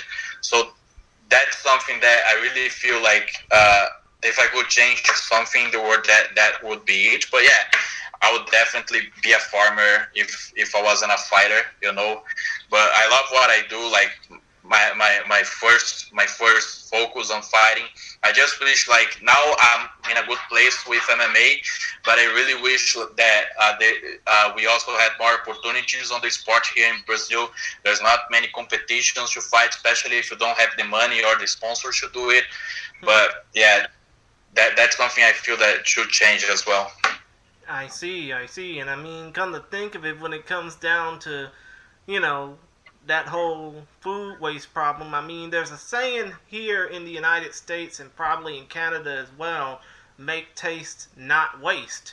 I mean, I'm pretty sure that if you were to really take this whole farming thing, you know, seriously, you probably would be running a restaurant or something. Vocês aí criando porco e galinha e tal, até não sei se você já pensou mais pra frente, né? Mas com o dinheiro que você vai começar a ganhar nas outras, até talvez abrir um restaurante, né? É algo que passa na tua cabeça? Não, eu não penso em abrir um restaurante, não. Eu penso em ter mais porco e mais galinha, comprar. Eu tinha um boi, né? Tive que vender, aí eu agora quero comprar mais uns 2 boizinhos e só viver disso mesmo. Yeah, I don't really think about a restaurant. I really think like about using the money that's coming to buy more animals and really being more and more self-dependent. You know, like we had a cow here, but we had to sell her. So with this next fight, we are planning about buying 2 cows and a few more pigs. But yeah, like I don't really think about the business side of the things, but that's the way I was raised, so that's the way I know how to live, and I really like to live like that, you know. Understood. Now, when it comes down to continuing the conversation, Laura, I mean, obviously, you are going to be fighting on a very stacked card when it comes down to this upcoming card, Rising 37, and there are 3 other bouts that are going to be taking place. I think, if I remember correctly off the top of my head, one of them is Reina Kubota versus Anastasia Svetskiva. The other is Jessica Jag Aguilar versus Ayaka Hamasaki, and Jag fought in Brazil before for the UFC. And the other one, I think, is Siwoo Park versus Kana Asakura.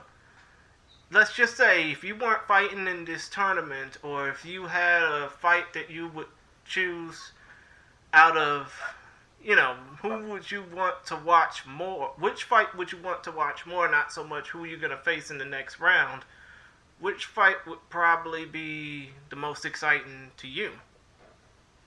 A gente vai ter outras 3 lutas aí no GP já nessa próxima fase, né? Um GP com atletas muito renomados. A gente vai ter a Rena Kubota, que é a grande estrela do kickboxing japonês, enfrentando a Anastasia, que é uma atleta ucraniana dura. Tem a Yaka Hamazaki, que é ex-campeã invicta, lutando contra a Jessica Aguilar, que é ex-UFC, já lutou no Brasil. E tem a Kana Sakura, que é uma atleta que já foi atleta olímpica no wrestling, que vai enfrentar uma coreana dura também. Qual dessas lutas, além da sua, óbvio, você está mais ansiosa assim, para assistir? Eu quero saber mais da finalista, né? Pra saber quem eu vou lutar nas próximas, né? Mas eu quero saber de todas, né? Yeah, I really follow Ayaka because I really feel like she's the favorite to get to the finals with me. So I'm really excited to see that fight, but all the fights are really well matched, you know. I'm really looking forward for this Grand Prix. I mean, I'm pretty sure we're all looking forward to it, even though here's the unfortunate part about it. This fight is going to be Rizin's biggest international-based event. Like, you got more international fighters on this card per capita than any other show that Rizin's had before the pandemic. But unfortunately, it will not be shown internationally unless you're watching it on Rizin Stream Pass. Do you feel that, even though with your last fight, you fought on Fight TV for the Palace Athena's debut, but when it comes down to this upcoming fight card with no international streaming, with no international way to watch, do you feel that the pressure is going to be slightly diluted for you?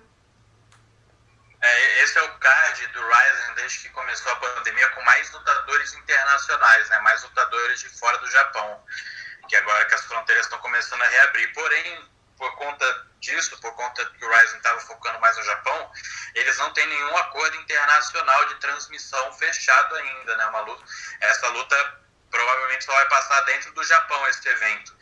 Você sente que isso é uma pressão um pouco menor, saber que vai ter menos gente de fora do Japão assistindo? Ou não muda muita coisa pra você? Não, isso não muda nada pra mim, não. O importante é eu estar lá dentro do Rise fazendo show. Yeah, the moment I step into the ring, it doesn't really make any difference for me, the kind of broadcasting that the fight is on, or how many people are watching, because it's much more the atmosphere of the arena, you know, and I saw they're not being allowed to cheer and this kind of stuff, so I really feel like it's gonna be fighting with no crowd, so I'm not really thinking about that, you know. Well, in a way, the whole cheering with no crowd thing, that's more so for the pro wrestling promotions over in Japan, not so much for a promotion like Rizin, but they even though they had to have smaller crowds because of COVID-19, they still were allowed to cheer in some small pockets. Lá no Japão eles têm essa tradição, né, de ser uma torcida um pouco mais quieta, né, e agora eles estão com um público um pouco reduzido, então, mas está voltando aos poucos, né, é algo que é um público um pouco diferente do público brasileiro, né. Eu acho que eles são um pouquinho mais quietos, os brasileiros é mais bagunceiro. Anyway, they're still gonna be quieter than the Brazilian crowd I'm used to, so I know that they are quieter than usual over there. Understood. And I mean, when it comes down to this fight and this tournament, the Rizin Super Anaweight Grand Prix, if you win this fight, you're gonna be going on to fight on, I think, if not the first weekend in September, then the second weekend in September, which will probably be around, not the second weekend, but the third weekend of September, which will probably be around September 18th. But still, though, you're going to be, if you win this fight, this first round fight, you're going to be fighting in September on a card that's also going to feature Mikuru Asakura versus Floyd Money Mayweather. And then if you get on to fight in the main event, the main card on New Year's Eve in Saitama, Japan, you're going to be possibly fighting for a lot of money, even though in U.S. terms it's only translated to $52,000. But still, it's going to be a lot of money you're going to be fighting for. Do you feel that as you go on in this tournament, should you beat Seiki Izawa, that the pressure is just only going to improve, or do you feel like this is no biggie? Você vai lutar agora esse evento, né? Você ganhando esse evento, você luta em setembro e já anunciaram a luta principal do evento de setembro, que é o Mikuro Asakura, que é o campeão do Rising. Ele vai enfrentar o Floyd Mayweather numa luta especial no boxe. Então vai ser um evento gigantesco. E você passando ainda, né, de fase em setembro indo para a final, você vai lutar naquele evento de ano novo, né, no dia 31 de dezembro, a grande final, que também vai ser o maior Rising do ano. Você sente que a pressão vai aumentando conforme você vai passando de fase? Claro, vai aumentando porque a gente fica nervoso, mais ansioso, né? Porque tá chegando na final, é tipo Copa do Mundo, né? Yeah, that's what I love about Grand Prix, because every win you get to a new phase. So the pressure, of course, rises, but the excitement and the will to fight again rises as well. It's like the World Cup, you know. Every phase is a new challenge, so I'm super ready to embrace this pressure. Understood. Now, let's just say if you end up losing this fight against Seiki Izawa, or at any point in the tournament you go home, but you realize you're still the Palace Athena strawweight champion up in Canada, do you feel if, you lose this fight, do you feel that you're going to have to go and defend that belt? Or do you feel like, hey, it's been fun, but I'm looking to go on to another challenge? Você, além de estar nesse GP do Rising, você ainda é campeã 5-2 do Palace Athena, né? Independente de como você vá no GP, mesmo se, vamos supor que você perca essa próxima luta, você pensa em ir lá defender seu cinturão, ou você pensa em outros desafios daqui para frente? Eu penso em defender sim meu cinturão, e eu vou ganhar esse GP.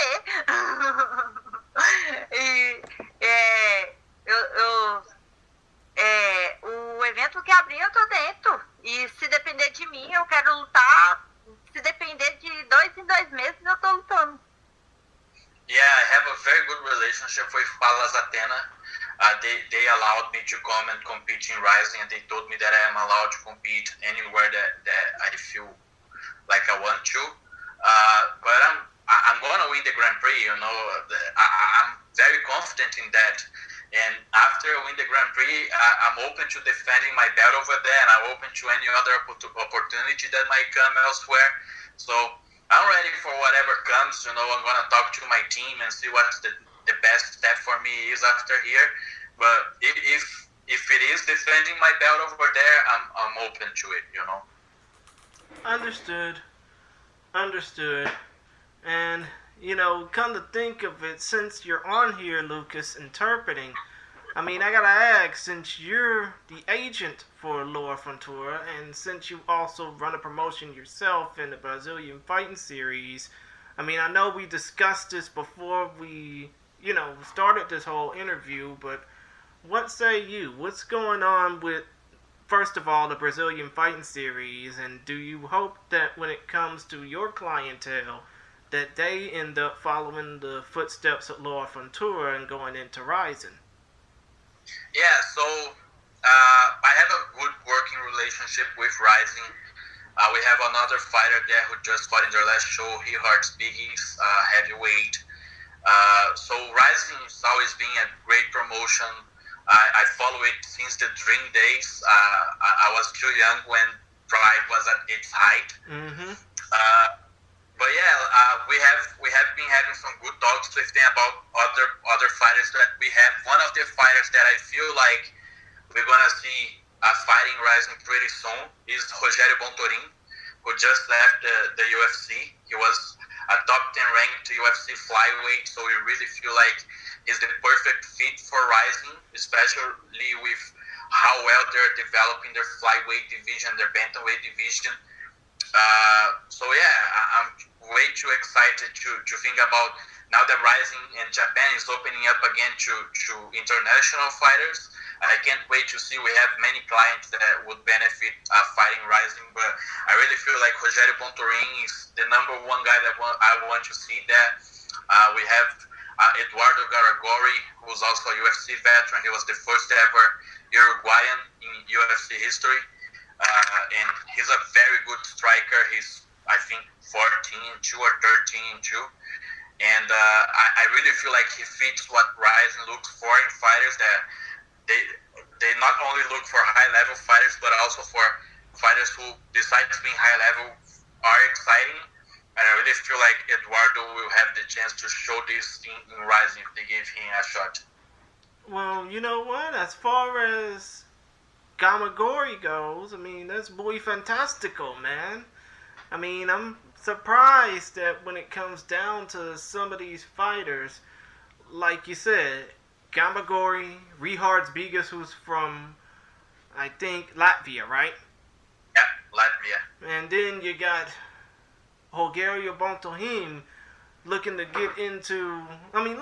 break out of the octagon jitters and go into fighting for the epic rule set of Rising. That should be pretty cool. But I mean, to be honest, let's just say this, and this can also go toward Laura as well. When it comes down to combat sports, because you're both pretty young, where do you guys see mixed martial arts going from your perspectives? You, Laura, first, and then Lucas, 5 years from now, or even 10, when we hope to see more things change within the sport? A gente vê, né, Laura, que o MMA vem evoluindo bastante nos últimos anos. E onde você espera ver o esporte daqui 5 anos? Como que você espera que o MMA esteja mundialmente em 5 anos? Eu espero que aqui no Brasil a gente seja mais respeitado, porque aqui a gente não é respeitado, tipo, não tem patrocínio, não tem ajuda, e a gente paga pra lutar aqui. Aqui você tem que pagar pra você ir pra um evento, pra você lutar, e ainda você tá correndo risco de se machucar, né? E então eu espero que daqui 5 anos o esporte mude aqui e que você receba uma bolsa boa para lutar, que você não pague para lutar e que você venha receber uma passagem para ir lutar, que você não tenha que correr atrás disso. Yeah, I really hope that the sport here in Brazil becomes more developed in the next 5 years, because right now the fighter isn't really respected. You know, there's many shows here that they don't even pay the purse of the fighter, that we have to fight for free, and we're risking our lives out there, you know, and there's many shows that has no insurance, that they don't even cover the travel costs of the fighter. So I really hope that MMA, especially here in Brazil, becomes better developed soon, you know, especially in the next 5 years. Ei, e eu venho entrar também no UFC disputando o cinturão de 47. Yeah, and I hope that the UFC starts atomweight division, so we can make history there as well. Well, I mean, to be honest, they've been looking to do an atomweight division, but unfortunately, the only promotion that really knows how to do an atomweight division well, I mean, no disrespect to Palas Athenas, but it's Invicta. I mean, are you sure that let's just say if the UFC doesn't do an atomweight division, which, to be honest, if they do, it's okay. If not, it's whatever. But if the UFC doesn't do an atomweight division, would Invicta basically be your next destination? E a gente vê já numa categoria peso átomo no Invicta, né? Você acha que o Invicta poderia ser também destino para você no futuro? Não sei, eu Não imagino invicta, não. Prefiro raiz ainda. Yeah, I don't know. I don't really see myself Invicta right now. I feel like Rising is much more my style. So that right now that's my preference. Understood. But come to think of it, and I really basically have to cut this short, even though we've had such a good time talking for about the last hour. I just want to basically ask a few things. First of all, to Lucas, when it comes down to your reaction, I mean, obviously you did say you have a good working relationship with Ryzen, but let's just say, like, if you weren't managing fighters yourself, would you possibly see yourself fighting in a promotion like Ryzen? Oh, hell no. I'm sorry for asking, Lucas. I used to train. I should get back. But I used to train at Shooter Box with everybody there, with Thomas Almeida, Lucas Martins, Felipe Arantes, Charles Oliveira. Now he's much more active over there, but he used to stop by every once in a while. But I would never be able to fight. You know, that just isn't me. I don't have the guts to do it. Understandable, man. Me neither. But but it's best to be a fan of stuff like this, especially when it comes to a promotion like Ryzen that has this rule set that's not the unified rules. It's basically old school Pride LC rules. The superior rule set. Yeah. Yes. See. Yeah. So like, from my point of view, I would be even more scared to fight in a rule set like that. But even then, like nowadays, we have bare knuckle going on, and I have fighters fighting bare knuckle boxing, bare knuckle MMA, and I tell them, I don't know how you guys can do it. You know, it's just so insane for me to think about that. But we have fighters that love it. You know, we have a fighter signing hardcore FC in Russia, and he just loves to be there and fight bare knuckle, and you know, to each his own, right? I mean, understood, but the only reason why we in the United States and Canada and the rest of the world do those types of crazy things is because it's insane as all hell, but we know that people are going to love it, and just as much as us fans, we're going to enjoy seeing it, you know? Yeah. That's true. And I mean, come to think of it, to Laura, when you see things like bare knuckle boxing or even the quintet jiu-jitsu stuff that's happening in Japan, and even though they have one event in the United States, when you see, you know, combat sports evolving into a point of that, do you see yourself eventually getting into it if the money's right? Laura, a gente tem visto agora um novo crescimento no boxe sem luva, né?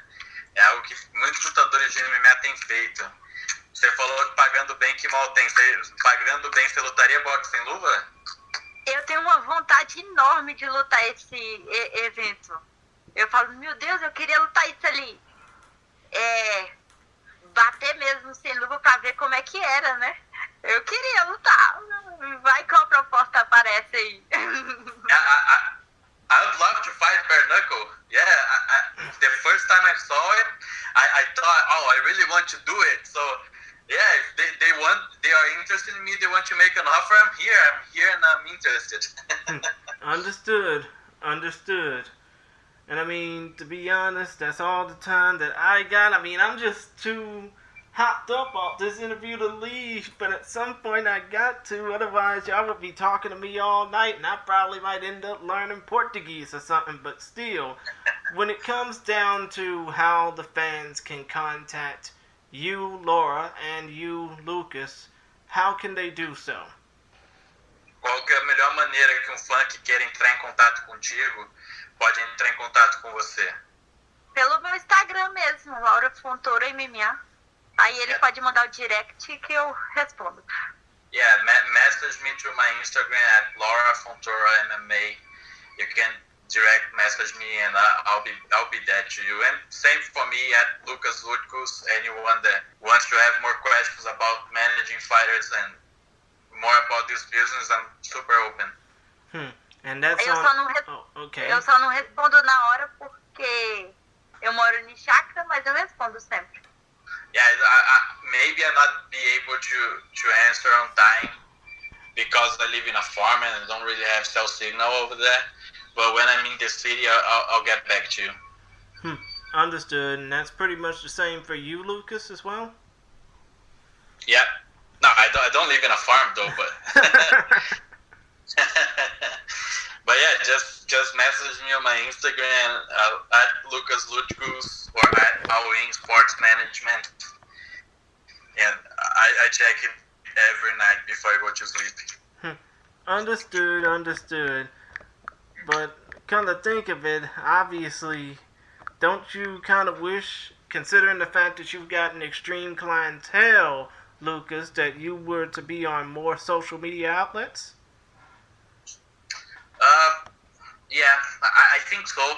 Like, I use Twitter, but I don't really tweet. I only read out of it. I'm pretty active on Reddit though. I use a lot of Reddit. MMA, the MMA subreddit. I'm very active over there. People can find me there constantly. And yeah, I have my Facebook. I have TikTok, but I don't post anything on it either. Yeah, I don't know what other social media outlets there is nowadays. There's so many. Understood. But at least you got ones that matter to you just to help out your clientele, you know? Yeah. I mean, come to think of it, I wish I would have gotten you for an interview with Rehard Bigas. But yeah. His next fight should be scheduled pretty soon. Let's do it.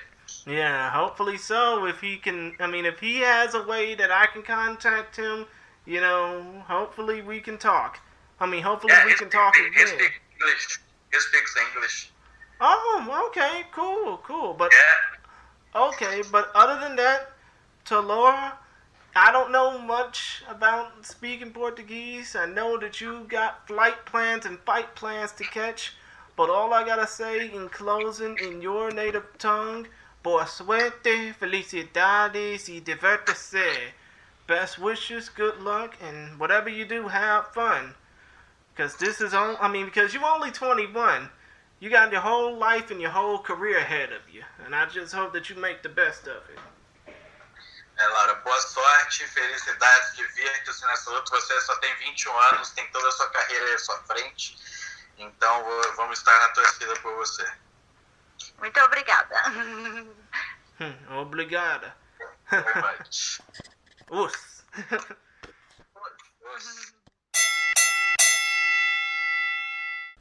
Well, that is it for our podcast, and I thank these competitors for taking time out of their busy schedule to want to talk to me and vice versa. I'm pretty sure they enjoy talking, but still though, Rising 37 is going to be a banger. If these two, Dutra and Tennyson, want to get in on the action, I'm pretty sure it's going to take a lot of negotiating with Nobuyuki Sakakibara and Shingo Kashiwagi and Nobuhiko Takada just to get them aboard.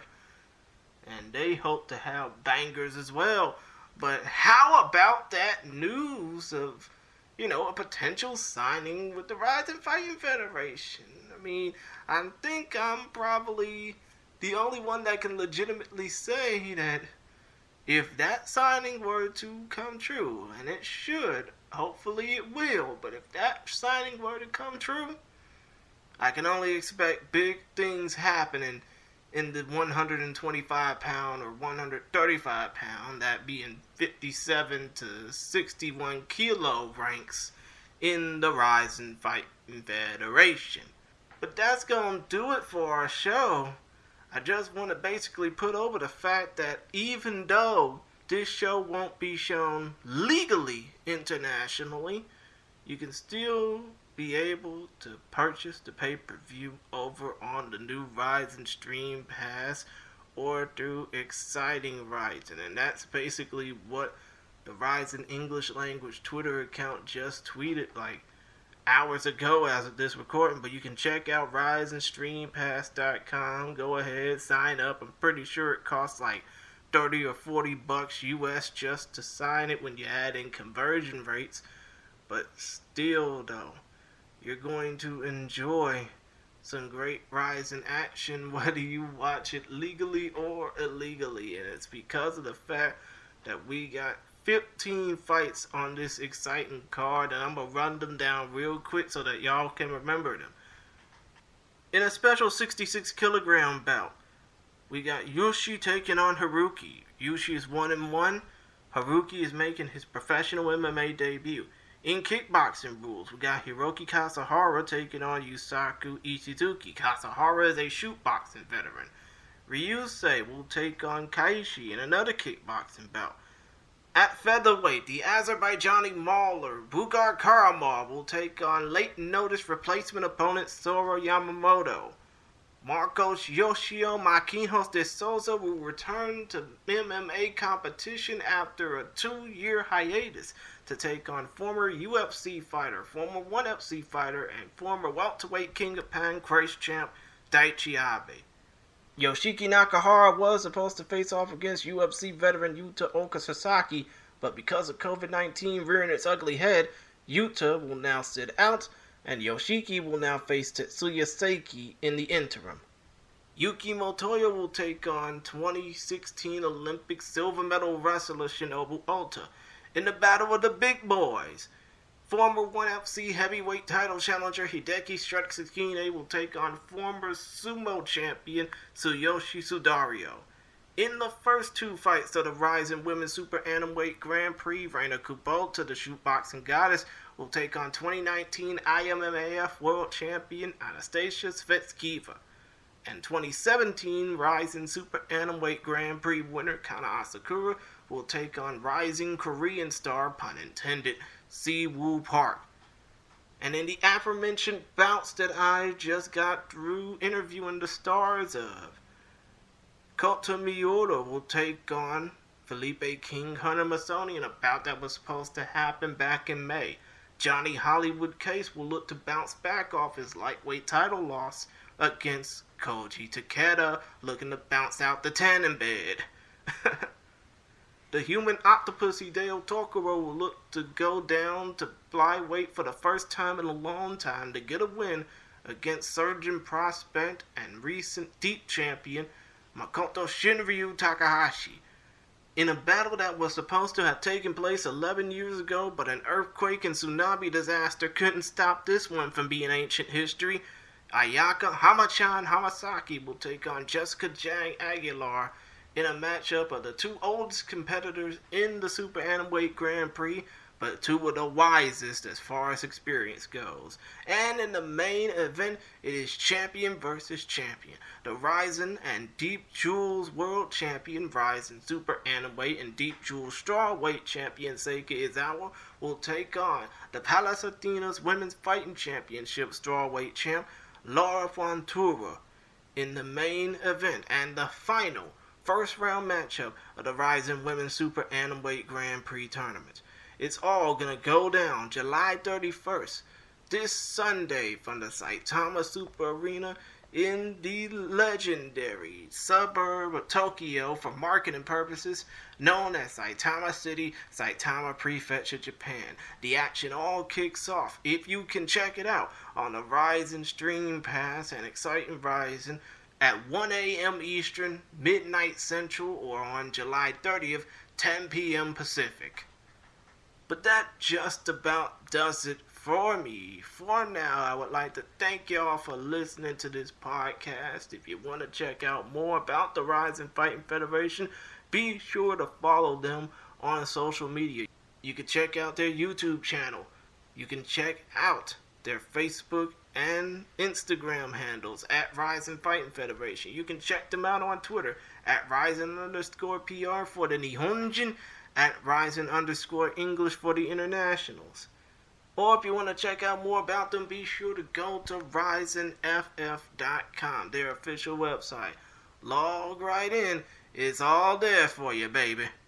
And if you want to check out more of what we have in store at Focus Fights, feel free to check our Linktree page or check out the description of this podcast. If you go to our Linktree page, you'll see all the links of what we got. Our Facebook, our Twitter, our Instagram, our YouTube, as well as where to find Focus Fights audio, which I dare mention is available to listen to on just about every podcast platform there is, including Google Podcasts, Apple Podcasts, Spotify, iHeartRadio, TuneIn, and Anchor. So yeah, that's just about it. I'm about to go ahead on and go. I have been the Chillmeister Chris Gary, saying peace, my peoples, in one love world. Protect yourself at all times. Follow me on Twitter at ChrisGary92 and on Instagram at ChristianGary1992. And in closing, I say keep your head up, fellas. Don't get fed up. You fall, stand tall. Keep fighting, because you never know who might be listening to your story.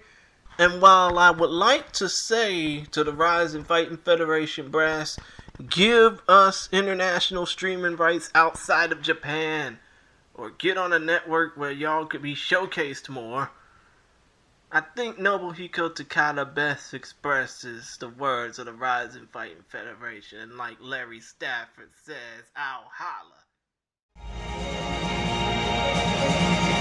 Flow the two!